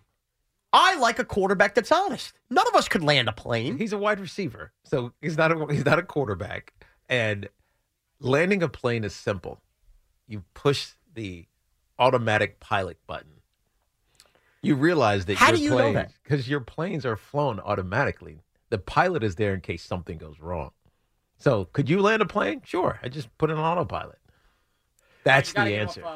There's no manual situation when you're landing. I get hold on. during Oh, yeah, of midair. Of course. If there's autopilot. wind, if there's something. All right. It's takeoff, taxi, takeoff. It's all automated. You know that, right? I mean, I know a lot of it is autopilot, but I think landing and taking off, there's a human element to it. There's a human in case, but it's all autopilot. All right, so a survivable heart attack happens to a pilot midair. Yes. Somebody yells. There's a co-pilot. Let's say both have a simultaneous heart attack. I'm sure the flight attendants are trained.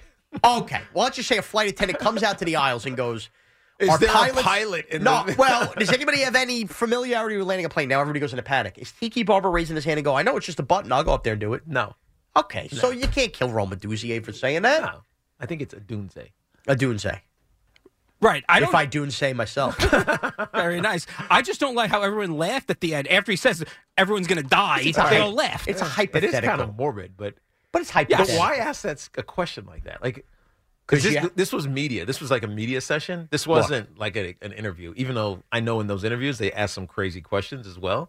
I But- think the sad thing that's happened in the Combine, Teak, is it's become a lot like Radio Row and the Super Bowl in that for every Daniel Jeremiah and Adam Schefter, you have every Tom, Dick, and Harry, is that still a saying, who has a local draft podcast or a local team podcast that doesn't really have like real media experience. They're like a YouTuber that gets access and goes, and then they think they're going to go viral by asking a dumb question, and they make it about themselves. Yes. That's exactly what happened. Okay, so Even though we're not mentioning any of their names. Yep. Right. It's all good.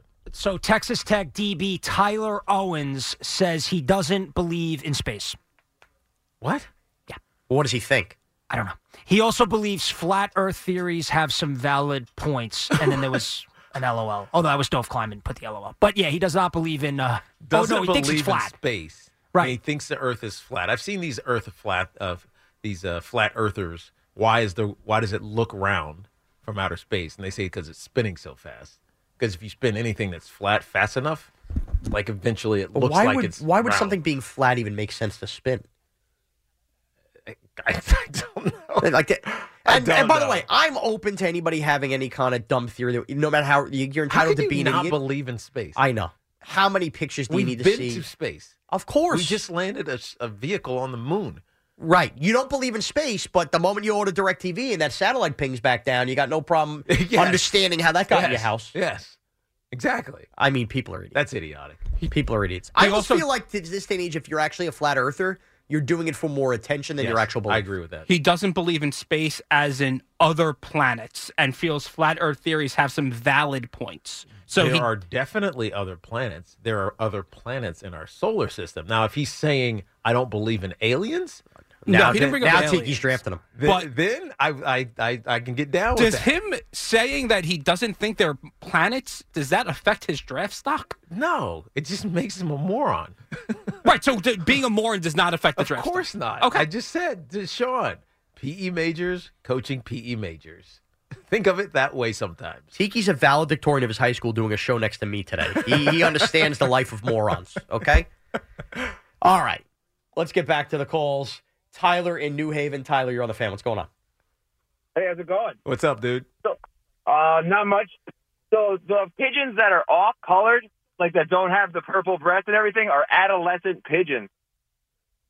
That don't pigeons have colored breasts? So that means they do. It's purple. Like you've seen a pigeon before. I thought they were So all it's gray. like purple and green. Yeah, green And the or ones that gray. are all gray are the adolescents.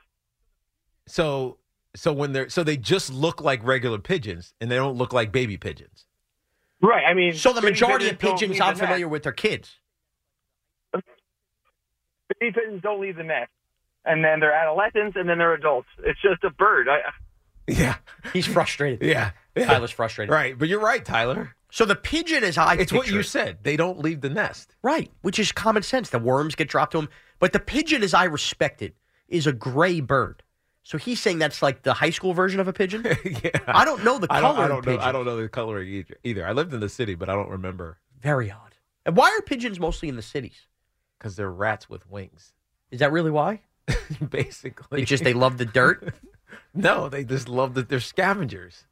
Huh. But you could scavenge a dumpster in a suburb. No, but it's like cockroaches and rats and Yeah. pigeons. It's just New York City's like a, Disneyland for Yeah, those people. and you live here. They're big birds. I mean, so I'm not buying that previous caller, though, by the way. About we see what? baby animals all the time. No one's ever seen a baby pigeon. They hang out in the house. By the way, entire have you time. Googled a baby pigeon?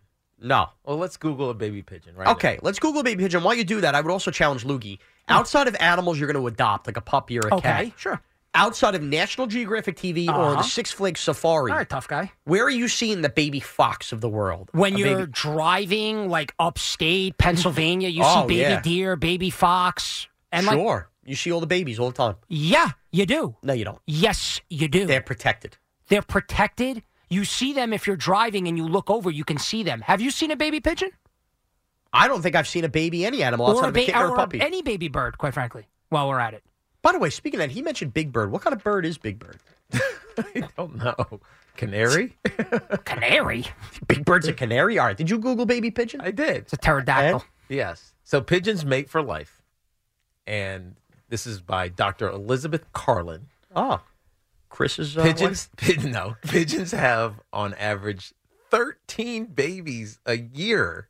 Damn, 13. Yeah. They're like Tyreek Hill. A-Rod. Yeah. They raise them together. They feed the chicks with crop milk. It's just built by, I don't know, it's like cottage cheese. Wait, crop milk is how the baby pigeon eats? No. They make it. the adult pigeons make it. They're not Wait a actually minute. cute. Big pigeons have nipples? They just regurgitate it. Oh, okay. They have weird limb lengths. They're pink when they're born, and tiny yellow feathers, so they can't fly. They nest for a month after they hatch, and then they're essentially fully grown when they leave, which is in, I don't know, a few months. So they don't leave the nest until they're fully So grown. that's exactly it. By the way, the absolute best part of this segment is we have broken down the combine and the NFL draft prospects today like no other show on WFAN has Right. today. And now we're talking about baby pigeons. We did an hour on the Knicks, and there's some idiot on the BQE right now, or I shouldn't say idiot. Somebody's so go, can we do anything else other than bird talk today on the fan? You know I that guy's out there. compared pigeons to Tommy DeVito, No so doubt. there's your sports. Matt in Howard Beach. Matt, what's up? Hey, Sean. What's up, Matt? I can definitely confirm that baby pigeons do exist. Nice. If we want to have a field trip, my grandfather and uncle used to raise homing pigeons in Brooklyn. Oh, there you go. And actually, there's a documentary online about them. It's about 15 minutes long. Oh, so we need to show Roma Dunje this. And so can you just confirm yes or no on a nipple for the adult pigeon? I've never I've never looked under the feathers in that detail, but I don't think, it's not a mammal, so it probably doesn't have nipples, but yeah, good point. I have nipples, Greg. Would you milk me? You're a mammal, though. Am I? Adults are people are mammals? No, we're not. Well, we won't do that. No, people are people. No. Okay? We are mammals. I didn't know that. But Dumbass. Ryan in Connecticut. What's up, Ryan? Hey, Tiki, I'm a big fan. I'm a Giant season ticket holder. I love you. But I got to tell you both, birds aren't real is a joke. They've covered it on 60 Minutes. Yeah. Howard Stern talked about it. It's I know. A total. I know, but here's the thing, Ryan. They're asking these prospects at the NFL Combine about birds being real. Right, but that guy he's in on the joke. Everybody that believes on birds aren't real, they're in on the joke. See, I don't believe that. I don't know. The whole thing about people, the birds charging. You can go to the website right now. The whole No, thing I'm about not birds denying charging that, on power- Ryan.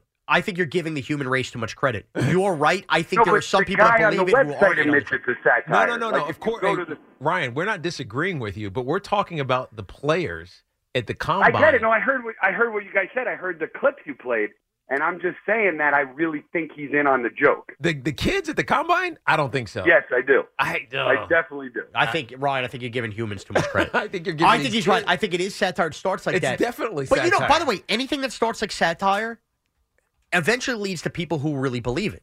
The first guy who thought the Earth was flat probably thought it was satire. Well, it just raises the questions. Like, that's what made me so excited to share this with Tiki and you guys. I never thought about it like this. Like, I just see pigeons all the time. You feed them, whatever. I never realized, I've never seen a baby pigeon before. So, perhaps it's satirical in nature, but it raises questions. And I've never seen a baby pigeon. So, you know what?